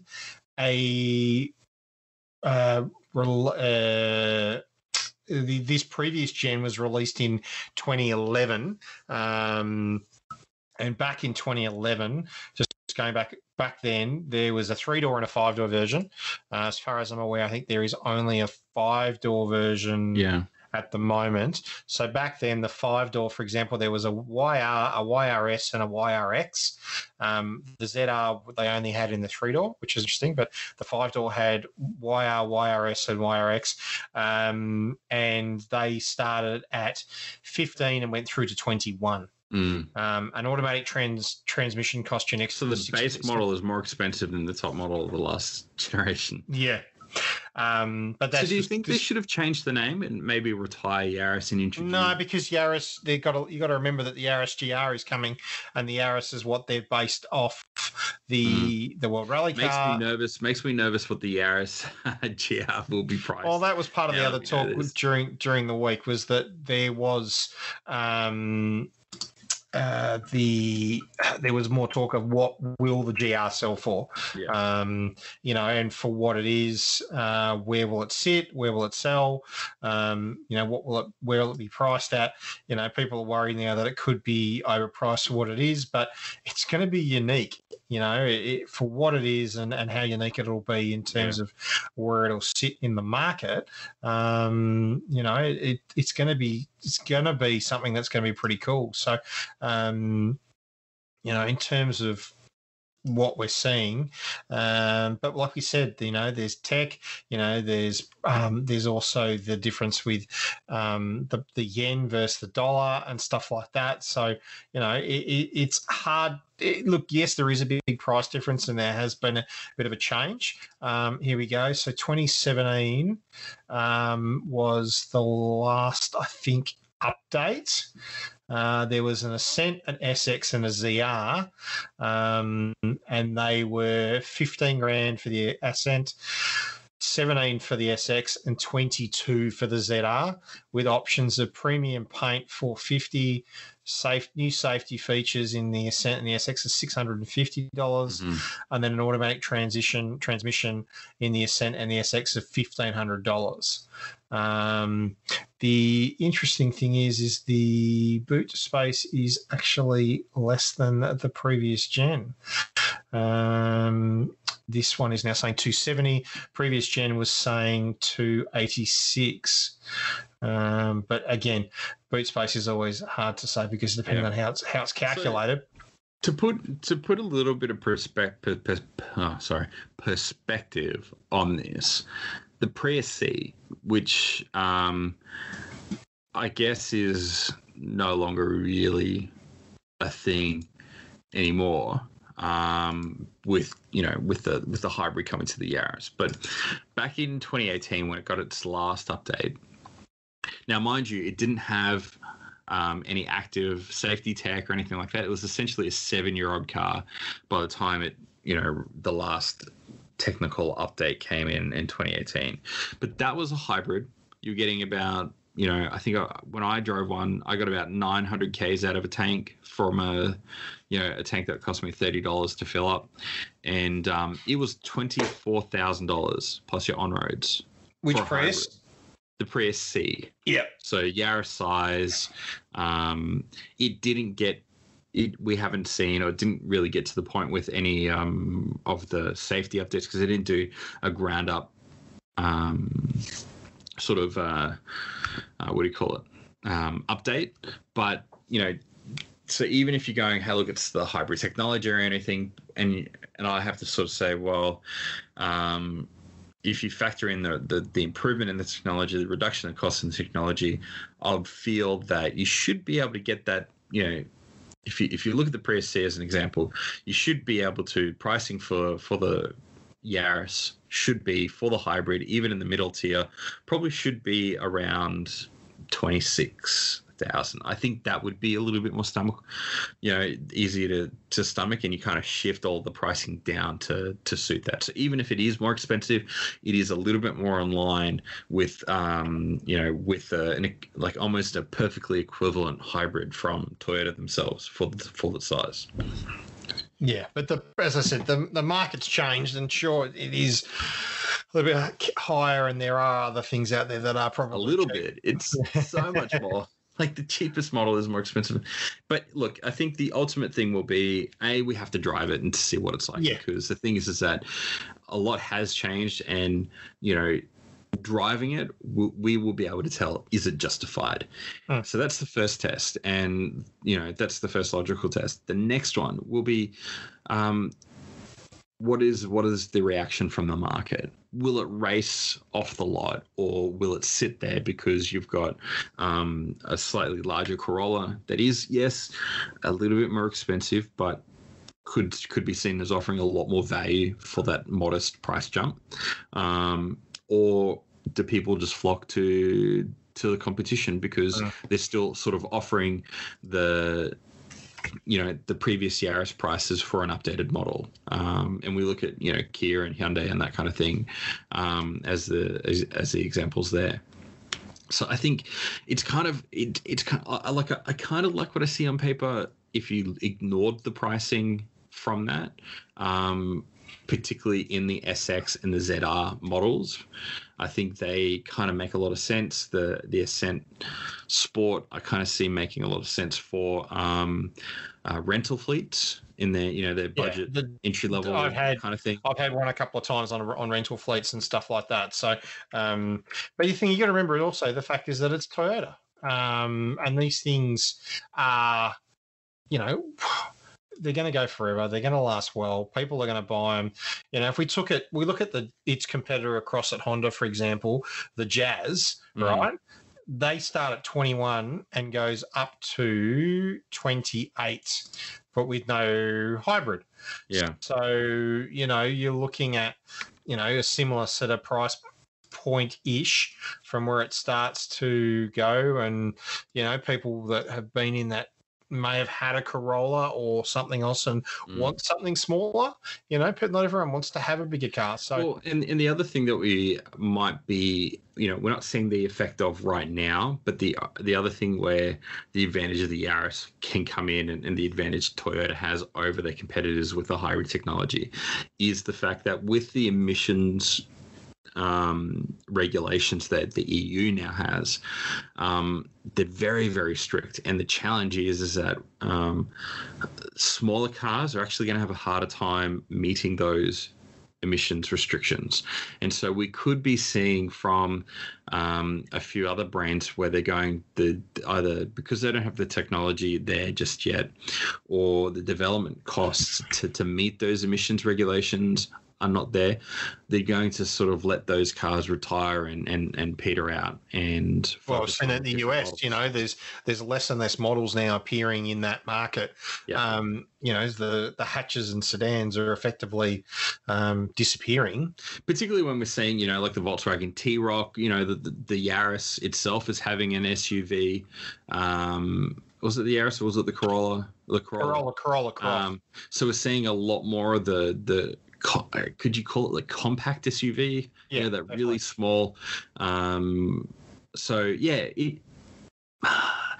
it's probably just a little bit too early, maybe, from Toyota just to arrive, and maybe it's going to send a bit of a shock, or it's going to give the green light to other makers when they update their model, going, look, yep, you can get away with a slightly higher pricing because they've laid the foundation for it at the beginning. But yeah, I want to drive one because I think it looks good, and I think there's a lot of promise in there. What it's like. I mean, the previous one was a little bit sort of, the auto box wasn't brilliant, so I'm keen to try this new. Back to its competitors, you look at the Picanto from Kia. That starts at 16 and goes up to 19. Yeah. So, and that's you go up to something like the GT in it. And that's 22 drive away.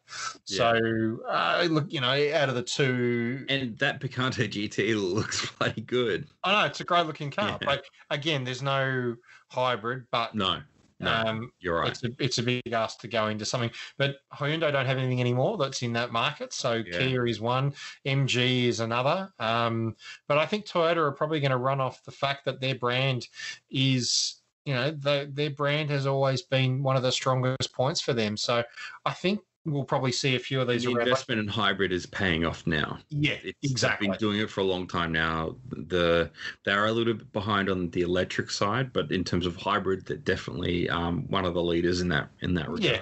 And the fact that people will see the biggest thing for them, and I'm sure we'll see it in terms of their push for this in the market, will be the fact that 3.3 litres, just the fuel economy in this thing alone, is going to be a really big push for them. Plus also the safety facts of it. I think it'll probably, even though it is higher, I think people will possibly pay the more money for it because of what it is and the badge on the front of it. Yeah. No, I think that's right. I'll have to just wait a little bit longer to be justified in my anger or not. But yeah, look, I'd be keen to see what other people are thinking from outside of the journalist, motoring rider kind of world.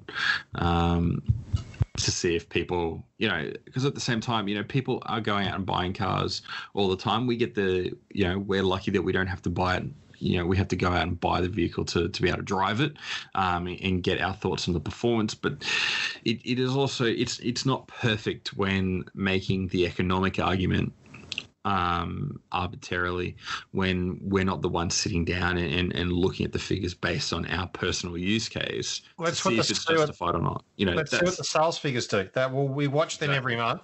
Yep. So let's see when these go on sale, what the numbers do, and I think it'll be interesting to watch. Because we always know the car of the year from different publications never translates into sales. So it doesn't matter how good we think the car is; it doesn't always correlate with what sells, because it's not always the quality of the car that sells the vehicle. So it's But we love diving into those, and obviously we're sneaking up onto another month where we'll get some hands on some juicy sales figures, particularly with the lockdown going on in Melbourne and continuing, probably the most severe it's ever been, and that's going to have that big impact on sales figures when you take out a market like that. But look, let's have a little bit of fun. Let's have a look at our bring a trailer picks. I will check in and say that 1967 Ferrari 330 GT that I looked at sold for $210,000. Bargain for a collector over there. Yeah, that's right. But how'd you go? So yeah, I had my Cadillac sold for $655, the CTSV wagon that I looked at, which I think is still a bargain for what it is. The Ford GT, the Heritage Edition, sold for $390,000, which is probably still a bargain for that car because I feel like that's a good deal for that. The Chevrolet K30 Ute went for 34, $750, but the bargain I reckon was the 85 Audi 90 Quattro went for $6,700. Wasn't a lot at all. No, but really, really well priced for what it is at the end of the day, and just how well it sold to get that, but I just can't get over the market in the US for stuff like that. Like it's such a good bargain. Unpredictable with some of that stuff that goes on. Yeah. But no, good buy for whoever picked it up. But so, what did you pick this week? So I had some interesting stuff that I found. There was a 1976 Chevrolet Vega Camback, which is it is a two-door wagon. So again, I'm disappointed Mickey's not here tonight to be able to see, the stuff that I'm finding. I'm gonna drop it into the show notes. Actually, you can have a look. But yeah, there was this Vega. Vegas are, they're interesting. This thing's done 14,000 miles. It's a lovely metallic green. It's currently at $7,500, and it's got 2 days to go. So yeah, it's cool. A two-door wagon. Look, I don't think the Vegas are the best thing, set the world on fire in terms of how cool they are, but this thing is pretty awesome. And it's $7,500. It's going to be a good buy because it's pretty neat, but it's not overly powerful. It only has a 2.3 litre inline four. Yeah. My next find was a very low K 1990 BMW Z1. You stole mine. Yeah, that's right. I've got a good backup. You don't see many of these around anymore, and I just love the drop-down doors in this thing. This thing's only done 284 kilometers, just about 176,000 miles, and yeah, so it got a clean Florida title, a little cool soft top. It's in immaculate nick. It's manual. As I said, it's at $45,000 with 2 days to go. Yeah. So someone's going to want to buy this. I remember seeing one of these for sale in Australia. Left-hand drive, hadn't been touched. In pretty average, like it was in working condition, but I think it was about 30,000 Australian. Yeah, wow, what a bargain that would have been. Yeah. I was just in love with it because of just how unique it was. And, yeah, exactly. People know that the Z1 exists. No, it's one of those forgotten cars. Yeah. My next one is a 1978 Ford Mustang II, which generally aren't very well liked, but this is the King Cobra, which was their sort of sports version. They only made 4,300 examples of these. This thing's done 63,000 miles. It's got a 302 V8 in it. It's 2 days to go, and it's only at $8,800. So this is quite a nice looking car. Looks in reasonably good condition. It's got a whole bunch of receipts and stuff with it. It's quite nice. It's got the bird on the bonnet. It's black with a sort of red trim. It's a little bit different in terms of what it is. And these Mustang 2s, I think, will be the next car in the Mustang range. I mean, Fox bodies at the moment are really popular. I think Mustang 2s, in particularly these King Cobras, I think are the next cars to really explode in value. Yeah. My next oddity that I found, which I thought was kind of I've never seen one before, so it's very different. 2004 Lexus IS300 Sport Cross. So it's an IS300, but it's effectively like a wagon / hatchback, 4-door. I've never seen one of these before. No. 3 litre inline 6, 5-speed auto. Yeah, it's And there seems to be a couple for sale as well. Previous auctions, yeah. $9,000, 2 days to go. Very weird. I'm guessing maybe it's. It looks a little Saab-like from the back. It does. It's very like that Saab WRX kind of combination car. I'm intrigued. It doesn't actually say anything in the listing, but I'm intrigued to see whether it's a special Japanese market car that has somehow made its way to the US. Because I don't know if there's been. I've seen a lot of these around. And whether it's something quite unique. So yeah, it's pretty cool. It's a little bit different. So that was another one of the interesting finds that I found. And then we actually had a full race car this week, which was a Ginetta G57. Oh, you took all my cars. Race car. 110,000, 3 days to go. It is. I'm guessing it's an LM. Well, it looks like an LMP2 car. Was it LMP2 or is it LMP3 car? I'm just trying to read it. Cool looking thing. Ginettas were a really nice car in that era. It doesn't say much about what its history is. So they did say the details aren't great. It says reportedly winning the 2016 Farah Homestead 500. So even the person selling it doesn't know what they've got, which is a bit concerning. Completed in Formula and Automobile Racing Association's events in Florida. So it's a Florida car. So it's obviously probably not done a lot. I'm guessing someone with a lot of money had it, bought it into the US and then hasn't actually done a lot with it. But 110 grand, it's probably quite cheap, but it doesn't say what what it comes with in terms of other parts. So we're looking at the Wikipedia page for it. It says that it's an evolution of, or essentially like a relative of the Ginetta Juno LMP3. So it's a sport prototype fitted with a more powerful Chevy LS3 engine, and has 30% more downforce than the LMP3 race car. So it's a faster, more downforce, a heavier downforce vehicle that's derived from their LMP3. It's kind of funny because it is a prototype production vehicle, but so it seems to have made it. There seems to be a few around, but yeah, it's finished in bare carbon fiber, which I think is great. Not going to be a cheap thing to fix though if you have a crash. No. So there's a few interesting comments below in the listing. People talking about a new front end for it is just $40,000 alone. Someone says they should take it to Pikes Peak. A few other people talking about a few other things. So quite interesting. My other one, which was probably my pick, and it was the last thing that I kind of found when I was going through it tonight. So I know I did steal a couple of yours, but my predominant pick is a 21,000 mile 93 Dodge Viper RT10. So first gen Viper. In the red with a hard top with those famous 3-spoke wheels.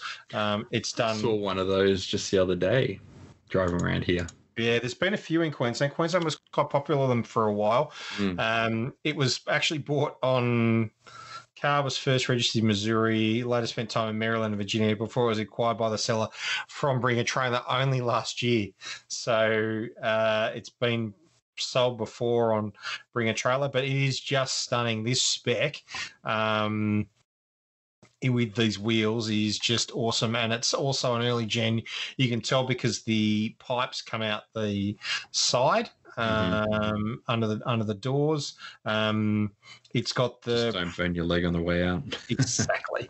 There's actually a warning card. I don't know whether it actually says it. You can see it in these photos, but with the ones that I've actually seen, there's a warning placard usually in the door frames of these things saying beware of the hot exhaust.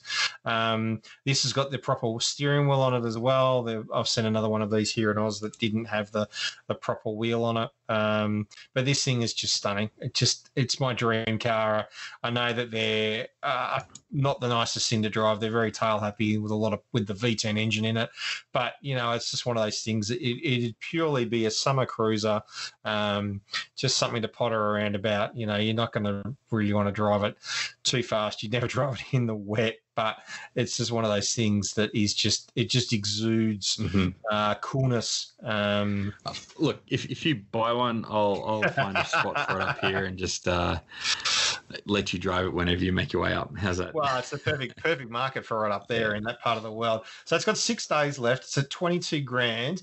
My guess is it'll probably go, looking at having watched these for a while on Mecum over the years, my guess it'll probably go between 30 and 40 grand is what the market is kind of selling them for. But even, to get one of those for that kind of money and then bring it here, and I don't care what you got to pay for it, but just pay for it to be converted to actually no, it's almost old enough, so you should be able to fit it in. No, 87 is the rule at the moment, but if they up in Queensland it'll fit in, I think. If you can do that, if the 25 year rule was allowed to shift, then it'll be all right. It means I could put it on club plates here, but yeah, it's still it's pretty awesome. So yeah, that's my pick this week. Yeah. So is there anything I didn't steal of yours, Ash? Look, I guess I have to settle on this one. It's a 1991 Mercedes-Benz 300 GD 5-speed pop-up camper. So it's you got to share the link to that one for me. Yeah, so it's a G-Wagon with a pop top. So it's a bit cool. Let me drop it in there for you to have a look. So in case you don't know, we don't tell each other what these vehicles are that we're looking at as our picks each week. So we keep it as a bit of a surprise, but I've just dropped that into our little chat there for you. Oh, that is cool. Yeah, so it's certainly with the times that we have now where, we're not flying overseas, I think it works out perfectly well. It kind of looks a little bit like it's out of Jurassic Park, just with the blue and black. I love the two-tone on it. That two-tone paint job is and it's designed for camping because there's no it is a 4-door, so it's got the 2 sets of doors, but there is no second row of seats. So all the seats have been removed. So it's ready for you to pop, to set up the car exactly as it is. I wonder where it is in the States. It's in Colorado. Yeah, so that makes sense. It's a spot that you'd expect people to be going out and exploring and camping. But yeah, so it's got a 212,000 kilometers, which for a car that age isn't really a surprise. It is a 3-litre diesel, so it should, it's barely run in, as some would say.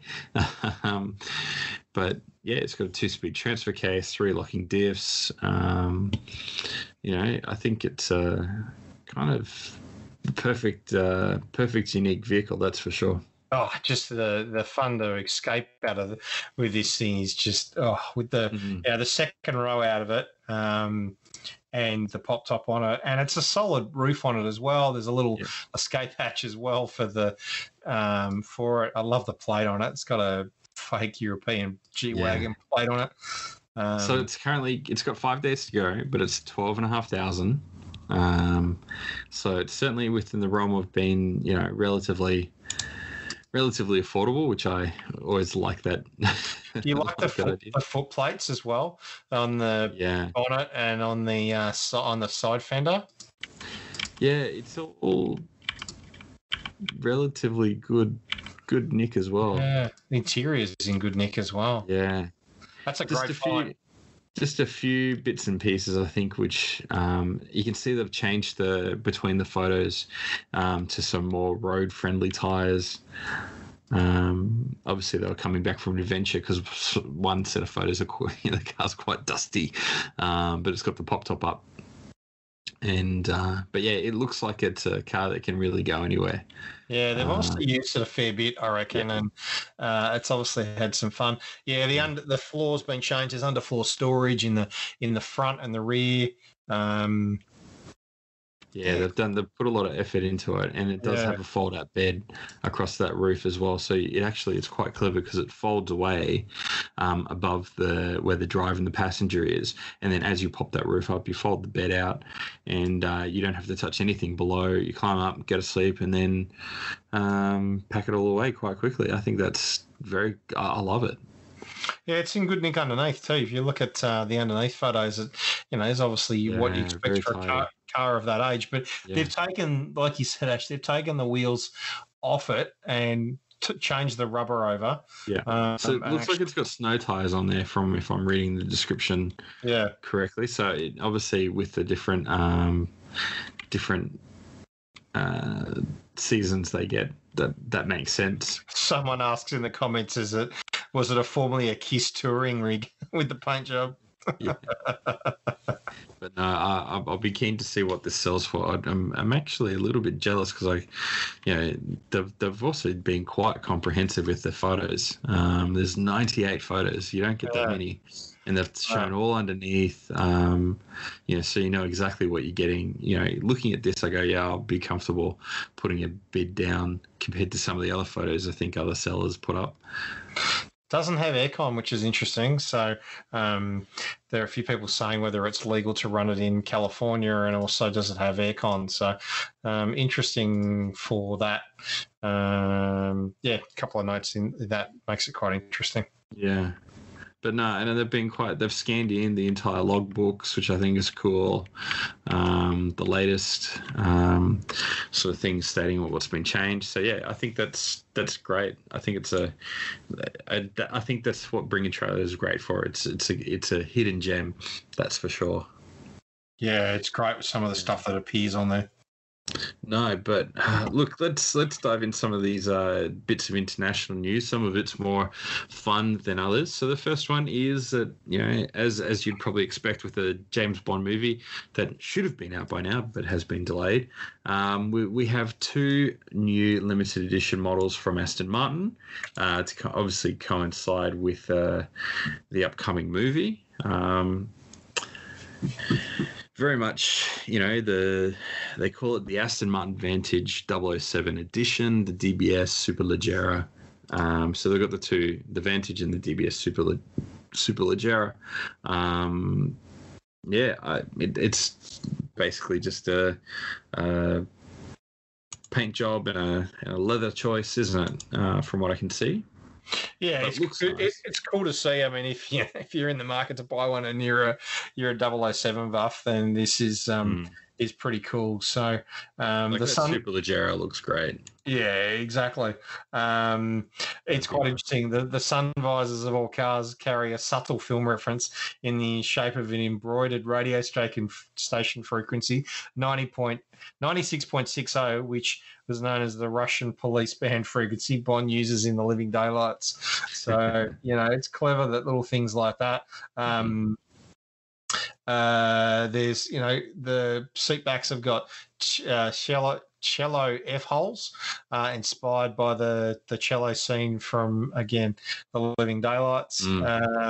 It's pretty cool that they've gone down and done some of these little unique things. And I think this is what really separates it. So I said just before, it's a cosmetic job, but I think these are the things that take it that step further and not only makes it, one of those things that's great for somebody wanting a film referencing, but also in terms of from a car collector point of view, you can't just go out and easily get those things done from the factory compared to just getting a paint and leather choice. So I think that's really cool and adds a lot of a bit of depth into what a special edition should be versus other special editions that we see from makers every now and again.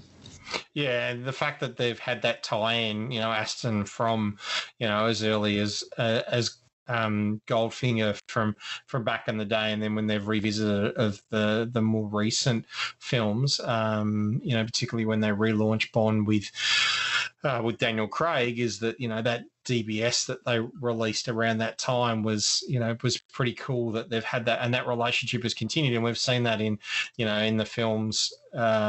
And it's continued, so it's pretty cool.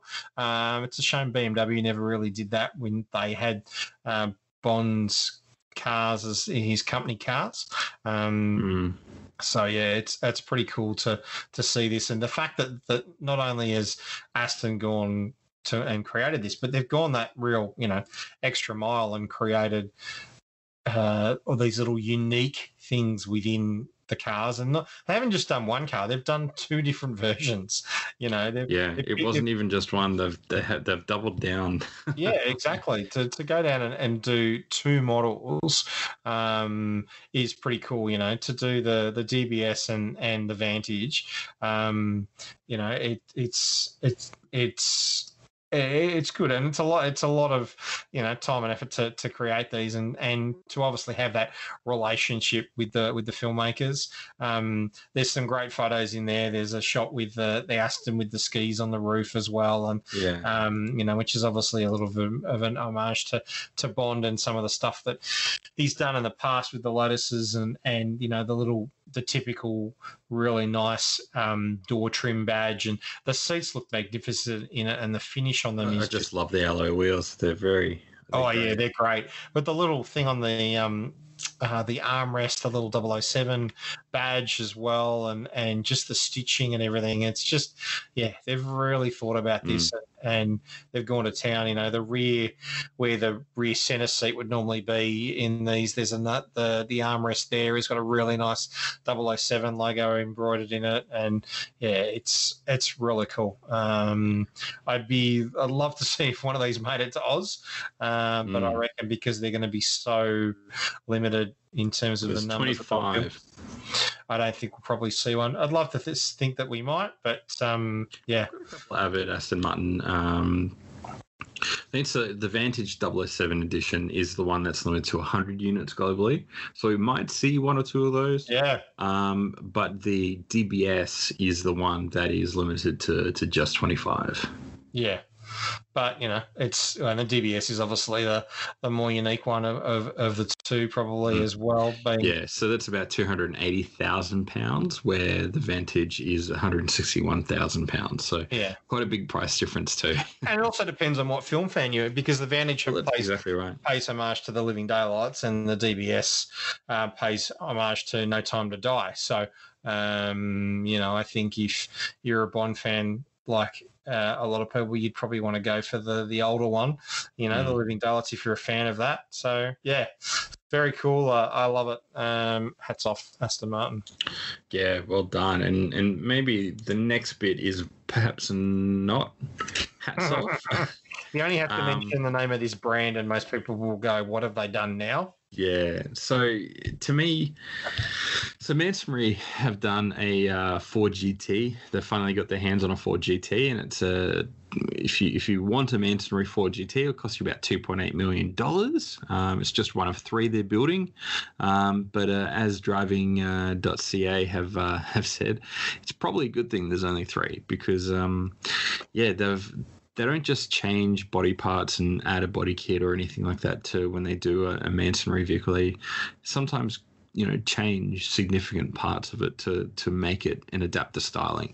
And I don't know, when you look at this, it kind of looks like a Lego version of a Ford GT, you know, where it's just like it looks close enough, but it's just off a little bit because of the shape of the Lego bits. That's what it looks like to me. What about you, Joel? Yeah, I think it's Mansory. They just do extreme stuff. Look, it's different. Normally they aim for different stuff. It's just over the top, really. I like some of the stuff, but like, I don't mind that front end, but just the whole, See, I'm not a big fan of the front end. It looks like there's a big piece of it, because I've got, for those listening, on the outside where the headlights are, where it comes back up to the windscreen, the middle part is all, it's a separate layer, and it's carbon fiber, and then the other part is painted in a blue metallic, which is quite nice. The blue metallic is nice, but I'm not a fan of the checker plate carbon in it. But yeah, look, this is just Mansory. They do this, I think, just for the shock value and what they like to create. So, one edition of a Ford GT, which I'm liking. Is this, and you know, it's up to debate whether you think there's too many special editions now, but but this first ever Ford GT Heritage Edition that celebrates the 66 Daytona win looks amazing. I don't think there's any other way to describe it. It's done in the 98 car that raced. And yeah, I think the proportions, the colors, everything just matches it perfectly. Looks brilliant. Yeah, look, it's great. It's nice to see that they've gone back and, the previous stuff was, has always been Le Mans and homage to Le Mans and everything like that. But Daytona was their first win in that era in the launch of the Ford GT, and having just recently rewatched Ford versus Ferrari, which is such a great film. It's cool to see that this has come out as a release. So, Ken Miles was the man that was the brilliance behind creating this car, the original first Ford GT, and effectively taking it from what it originally was debuted as to working with Shelby and the rest of the guys to turn it and to fine tune it into the winner that it was at Daytona, that then led to the dominance at Le Mans. So yeah, it's nice to see that they've done this homage to Daytona and that original vehicle. Yeah, it's it's kind of speechless, and they have a great video sort of talking about the history around it and sort of what led them to do that heritage edition, and I think it's quite nice, and we'll put a link into it in the show notes for you to check out. But yeah, I think Ford just knows how to build great heritage cars. I think even if you just look at the GT itself, and looking back, and then obviously with the Bronco, they just know how to take a classic timeless design and modernize it for these iconic vehicles. Now they don't always do a great job of some of the other models, but when it comes to building a car that honors past vehicles whilst also looking forwards, they've done it well. Even with the Mustang Bullet, it's just they do a great job with these, and this is just another one that just looks right. It looks great. Yeah, and it's cool to see that they've done this. So as I said, so much of the previous models were all around Le Mans cars and everything else. So to go back for that, I think that's cool. They're only going to make 40 of them too, which is cool. So it's going to be even more limited. But hopefully, we might see 40 across 2 years, across 2021 and 2022. So, that's pretty cool. It's such a unique car. I'd love to see one of those eventually land down here, I think, but the demand for them is pretty tight. Yeah, that's right. Particularly with all the hoops they make for GT owners jump through. Yeah, exactly. But look, I guess going back to another mid-engine car that's probably a little bit more achievable in terms of price. And even reality of getting one down here in Oz, it's been teased for a little while. They've been working on one since even way back in January. But a flat plane V8 could be, it's out and testing in the open for the Corvette. Yeah, so there's some video that's appeared this week of a C8 Corvette Z06, which is generally the hot version of the Corvette, and it's video of it entering the GM's testing facility in the US, and it doesn't. And the engineer driving it was not holding back. No, and you can hear the engine. The thought is that it could be a flat plane crank, which, if you've ever heard a flat plane crank engine, you'll know what we're referring to and just how good it sounds and just the noise that it puts out. I mean, if you've heard a GT350 Mustang, you know how good that it sounds. The previous gen, from memory, the Erebus Mercedes supercars, they used to run a flat plane crank V8 in their supercars, from memory. Yeah, they did. So and they had a very unique noise to them, which is pretty cool. But yeah, flat plane. Ferrari also use them in some of their models. So yeah, people are getting excited that this is possibly going to be coming to the Z06, which means that we should be seeing one down here through the GMSV, given that they will be factory right-hand drive. So fingers crossed that a few will make it down under. Yeah, we'd like to think that if they're going to offer it, again, I think it may be a while before we actually see them, because obviously the Z06 I'm okay with that. Yeah. I'm okay with that. Like, as long as we get it eventually and they keep going, on this great trajectory they're on, I'm okay with that. I can live with that. Yeah. If it's going to come, well, we're happy to wait. But if it's going to make it here, so yeah, the flat plane is currently running in the C8R, which is the race version of the C8. So yeah, it's cool. It's cool to see. It sounds amazing. I'm sure Ash will post the little clip from the guys at Motor Authority, so you can actually hear it for yourself. But yeah, it's a pretty cool sounding thing. So, going from a mid-engined flat plane V8, there's this weirdly disguised Volkswagen getting around in wagon form, but it's made to look like an old track, so the off-roading type, but it seems like it's a Golf R.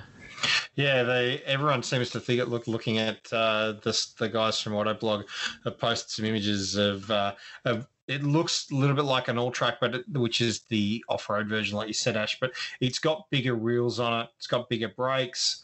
Yeah, so we think we might have seen the 8th gen Golf R wagon. We've already seen the 8th gen Golf come out, but this could be the new Golf R wagon. Clever way to disguise it. Yeah, but the companies like to do this. They like to do this sort of stuff and put, drivetrains in cars that are of a similar sort of shape and everything, but just not the same look. So yeah, but it's funny when you see the cooling system in the front poking through that all-track front bar, and you go, you can't. There's just certain things you can't hide with a different exterior. And that's why they say that it's effectively that they're hiding it within another body, which what they do. The funny thing is, it doesn't have any traditional covering of maybe a little bit around where the air vents are at the front, down the bottom where the fog lights. There is something funky going on there. Yeah, it's slightly different, but traditionally this sort of stuff you kind of see it in some form of camo. Yeah. But yeah, there's definitely some other shapes going on there. Yeah. When you have a look at there's something being covered up, but I think that's just more just to help with the cooling going on, rather than because there's no other aerodynamic stuff going on with it, except for the wheels and the exhausts and something going around the headlights as well. Yeah. So it's obviously a version that they've actually done something to. But yeah, it's exciting. Very subtle though. Yeah, they're a great car. I'm intrigued to see if it does end up coming. Well, it's good that they're doing it. They're not just doing the special edition, that we got last time, which was in limited numbers. This time, it looks like it's going to be a proper production edition. So add that to the M3 touring that we're getting. It seems like the wagons, the performance wagons, are on the way. Yeah, it's good. Reinforcements are coming. Who will be first? Will it be VW or will it be BMW? Well, one thing they certainly won't be first to do is BMW particularly is revealing it's a retro electric Rolls-Royce. There's only 30 build slots. Pricing begins from £350,000, but it's based on a 1961 Rolls-Royce Phantom V, which is probably one of the best looking Rolls-Royce vehicles, and it's completely electric. It's really cool. Yeah, the photo that leads the release is cool. It's a rear 3/4 shot of the 60s Rolls-Royce Phantom, but then the weird thing, you look at it, there's this big orange power cord leading into the back of it, so putting it on charge. this is a cool idea. The fact that you can, I mean, if you've got one that, if that had the mechanical issues and stuff like that, to then pull the running gear out, make it electric. These kind of cars suit this electric drivetrain. It just oozes presence. But then the fact that you could drive it and turn up and it not even make a noise is just goes along with the rest of the feel for Rolls-Royce and its presence on the road. Yeah, so it seems to be a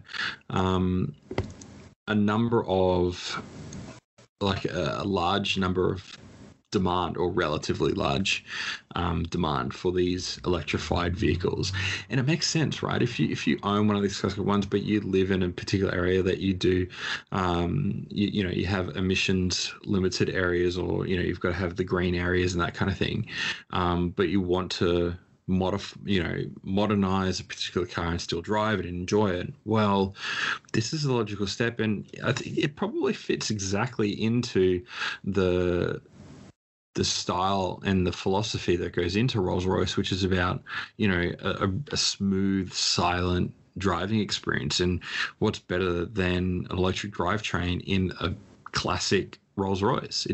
And I could see these being popular in LA, different parts of Europe. It just I could see, if I was in the position and I had a in dropping £350,000 on something like this, I would probably consider it. I love the idea. I think it's great. As long as you could keep the running gear and keep it preserved somewhere. So if you did want to go back, which I know that some of these electric companies do, in fact, they have that sort of like reversing option if you want to do that, to preserve the history of the car. But overall, I like it.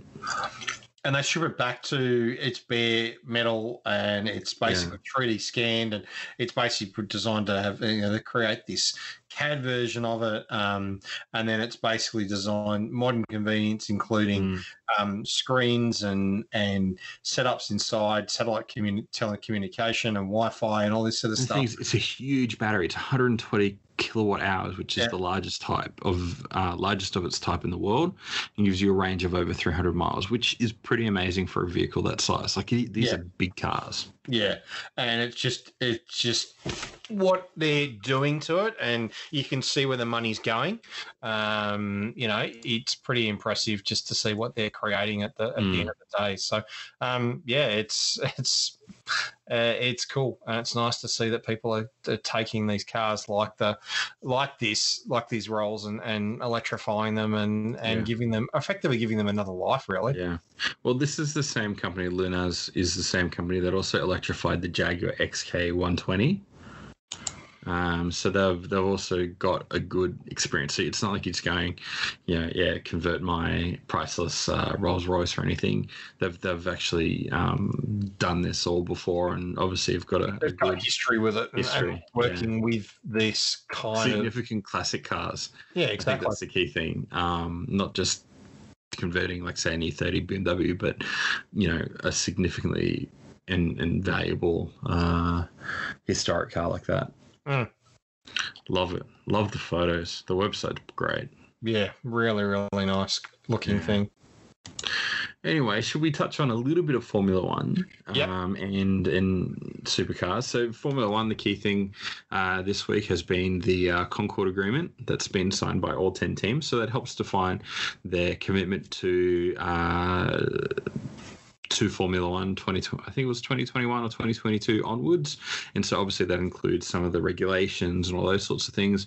But it also talks about, it outlines the payment scheme and how that works based on the point payments and heritage payments and all that sort. So even though there was a bit of contention between Mercedes and the other teams of wanting to get recognition for their obviously recent success within Mercedes, everyone seemed to have signed that now, and everyone's on board. So that's great to know that we have all 10 teams moving forwards, and there is even talk of one more team joining, but I think that's still a little bit away from that. But it'd be great to even have a 22 car field. I think that would be even better. But the biggest bit of news this week has been that Williams has been sold to a US investment firm. So it's no longer a privately run racing team by the Williams family, but now it is.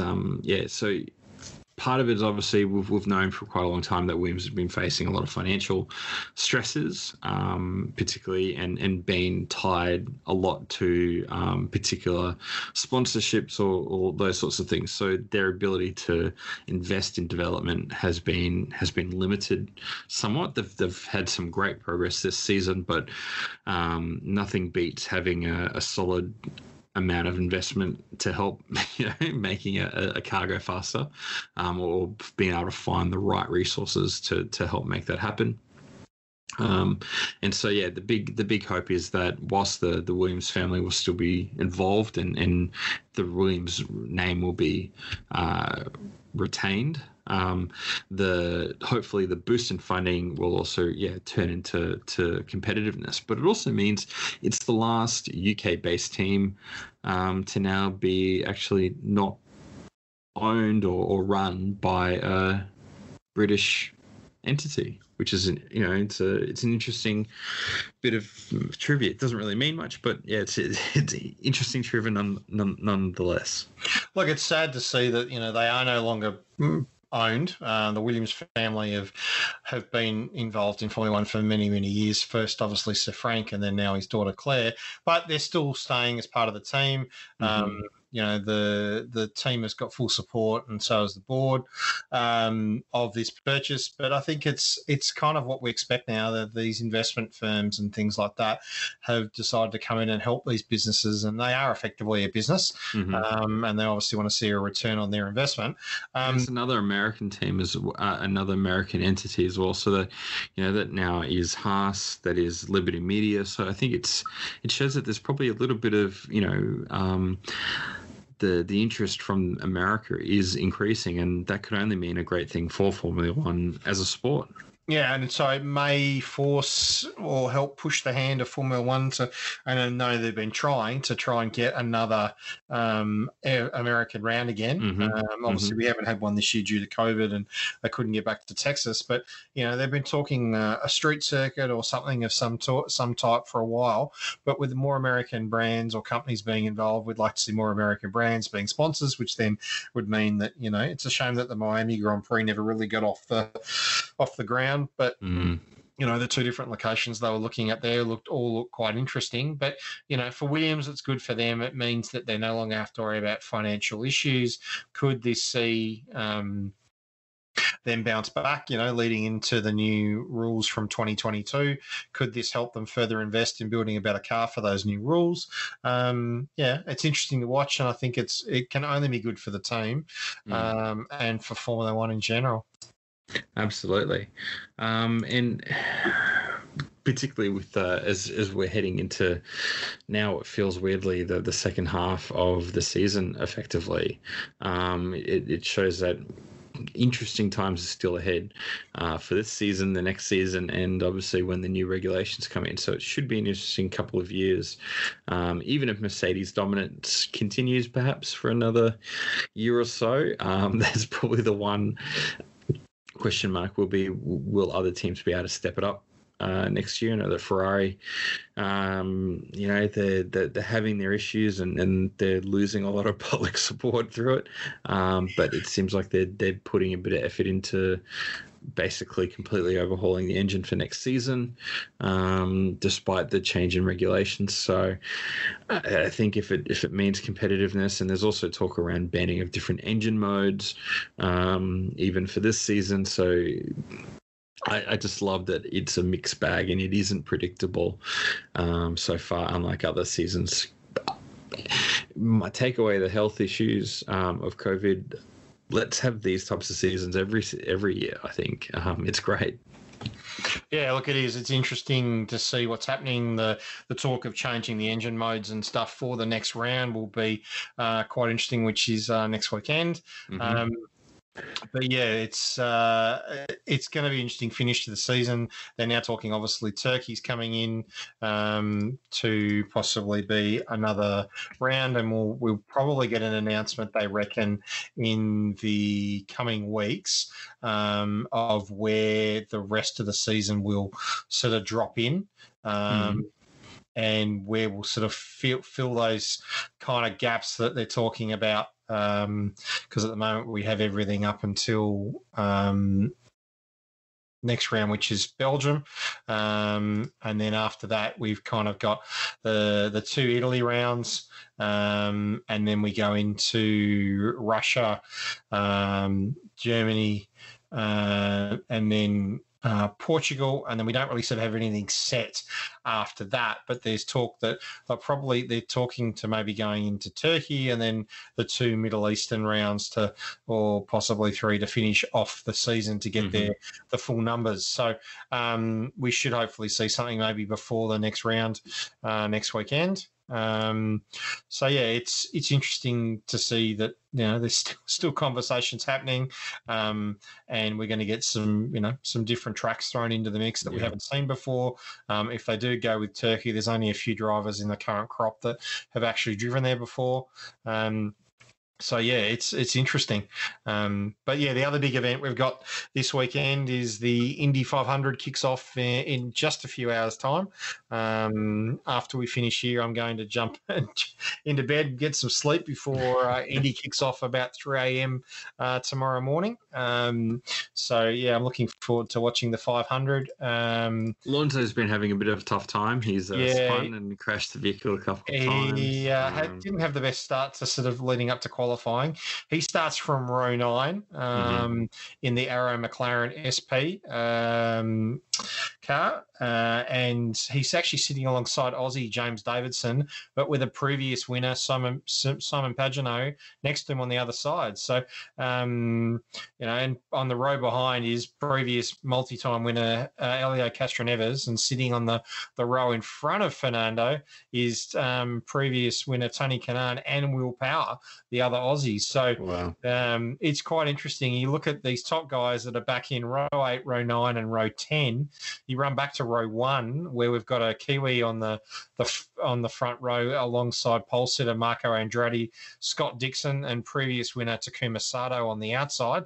But then you run back and you've got a rookie Reniers VK from the Netherlands on row 2 alongside Ryan Hunter-Ray and the Canadian James Hinchcliffe. Followed by another previous winner, Alexander Rossi, on row 3, Graham Rahal, and another rookie, Alex Palou. So it's a really interesting lineup. Guys like to be further to the front for the race. You don't really like starting further down. But if Fernando can win this, he will take out the Triple Crown, which has not been won since Graham Hill. And the Triple Crown is Le Mans, Indy, and the Monaco Grand Prix. So this could be Alonso's last ditch for a while, possibly at the 500, depending what happens with calendars and everything next year, because he goes to Renault next year. And will Renault allow him, leave if he wanted to have another go? Who knows? But we're all hoping and praying that Fernando can possibly take out the win and take that Triple Crown out. He was pretty quick when he last ran. He was sitting very well until the car expired. Last time he tried to enter, they actually didn't have any luck. The car didn't qualify. But there's some interesting people for us Aussies. We can only hope for our man Will Power from up your way from Toowoomba, Ash, and then those that we like to adopt, the Kiwi, Scotty Dixon. We'd love to see him obviously take it out as well. So yeah, it's interesting to watch. It'll be. The weather's been really hot because it's been moved from its traditional date in May to August. The heat has been a real issue generally during qualifying last weekend. A lot of guys were saying the heat was a real issue. They've added extra cooling inside the cars now with the new screen that they run. Yeah, I was wondering how that affects the airflow for the drivers. Yeah, so they're now running a cooling system in them to try and keep the guys cooler. You could see it all during practice and stuff like that, that they were pumping air into the car whilst the guys were sitting in pit lane wanting to go out because of the heat. But yeah, it could be an issue with tyres and whatever else. But yeah, it should be interesting to watch. I'm looking forward to checking that out in a few hours' time and watching to see who comes up. It's going to be really weird, though. They're running it without fans, and in a stadium of that size for what was traditionally the biggest one-day sporting event in the US, if not the world, it's going to be weird to watch it with no fans. Yeah, particularly as they tear around that first corner.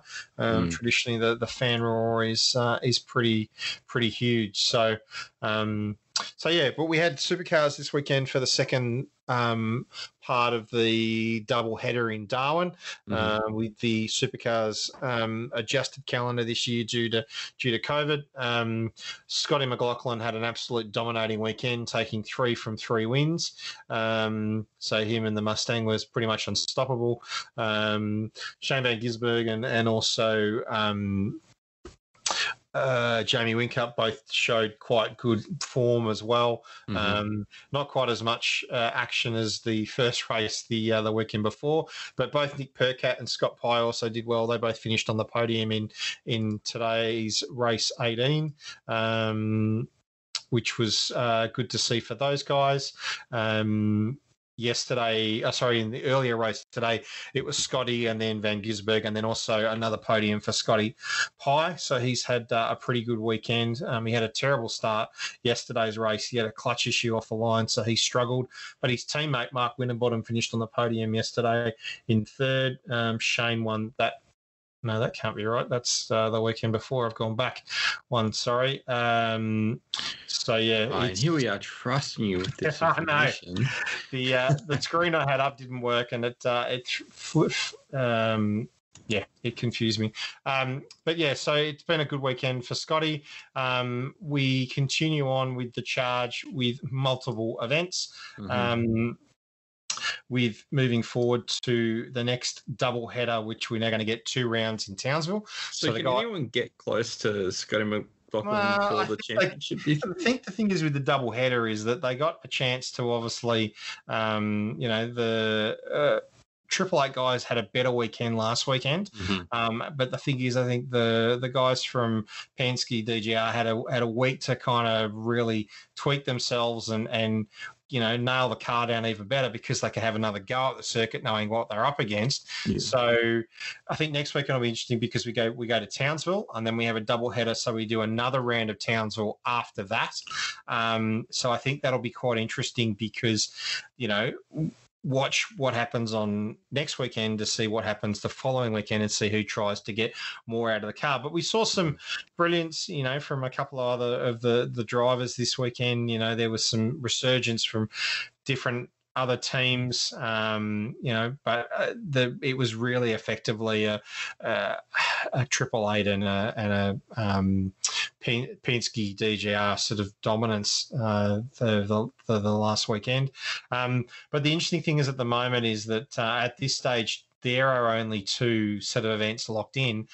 Sandown was supposed to be next, which was supposed to be middle of September, but our restrictions don't lift until the 14th at best. So the talk is at the moment is that they will possibly maybe run a double header at Queensland Raceway over after the weekend after when Sandown was supposed to be run.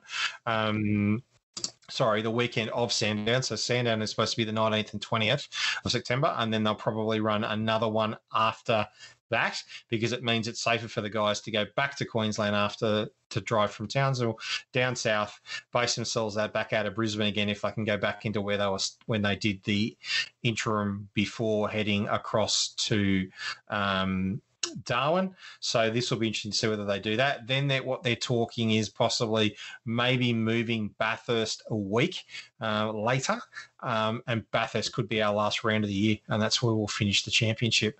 Be a good way to finish, don't you think, the season? Yeah.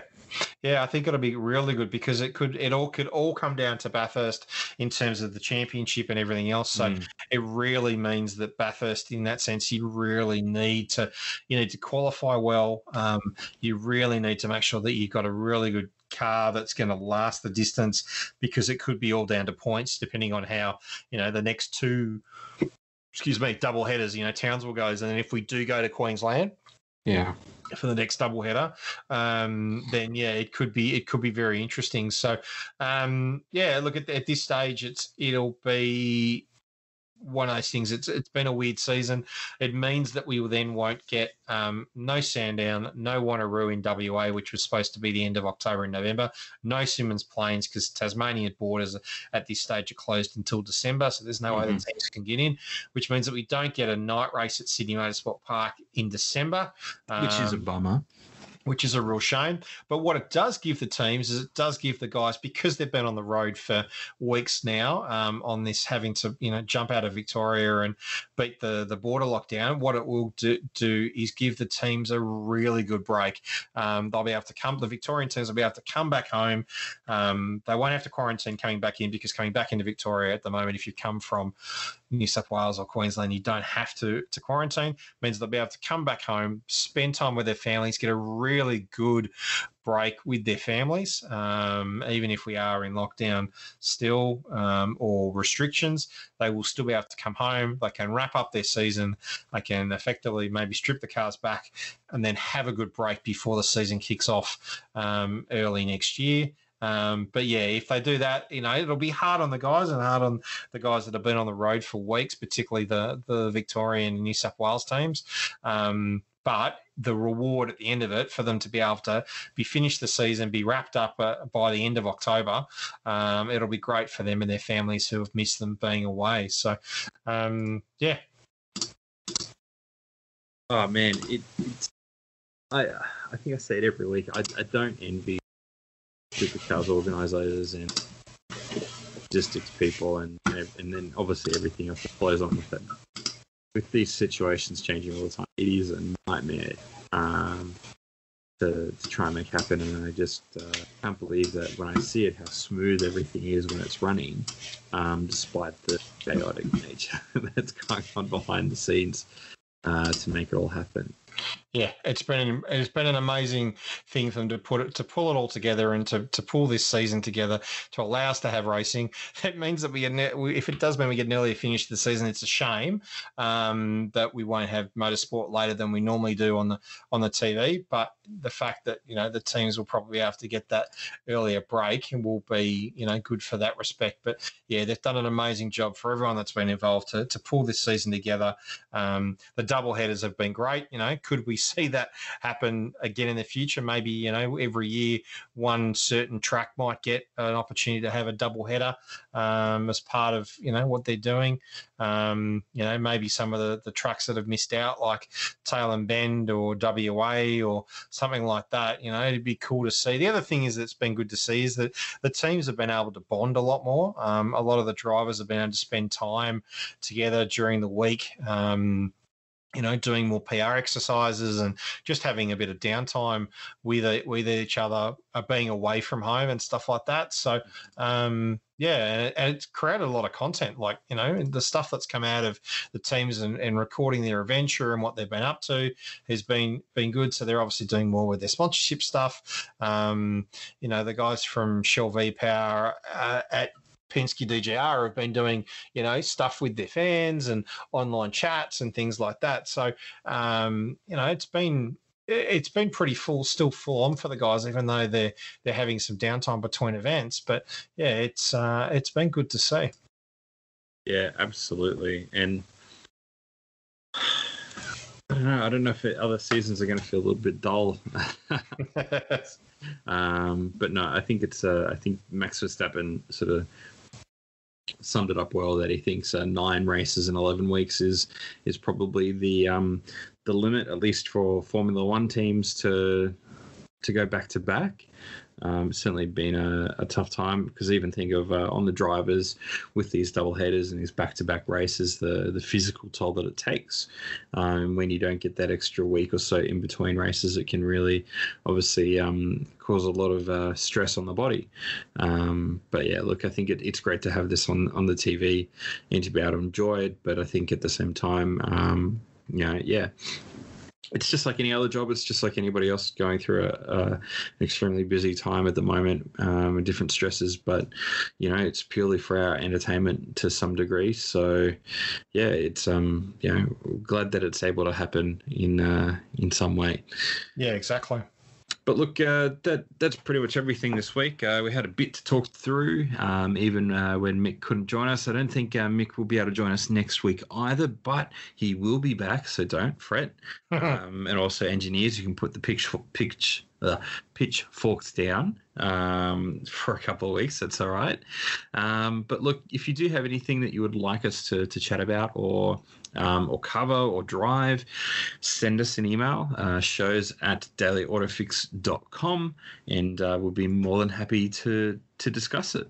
But I think for now, I'll let you grab some sleep, Joel, and before the Indy 500, I think I'm going to stick to bed until my sleep and catch the replays in the morning. But until then, thanks for joining us, and thank you, Joel.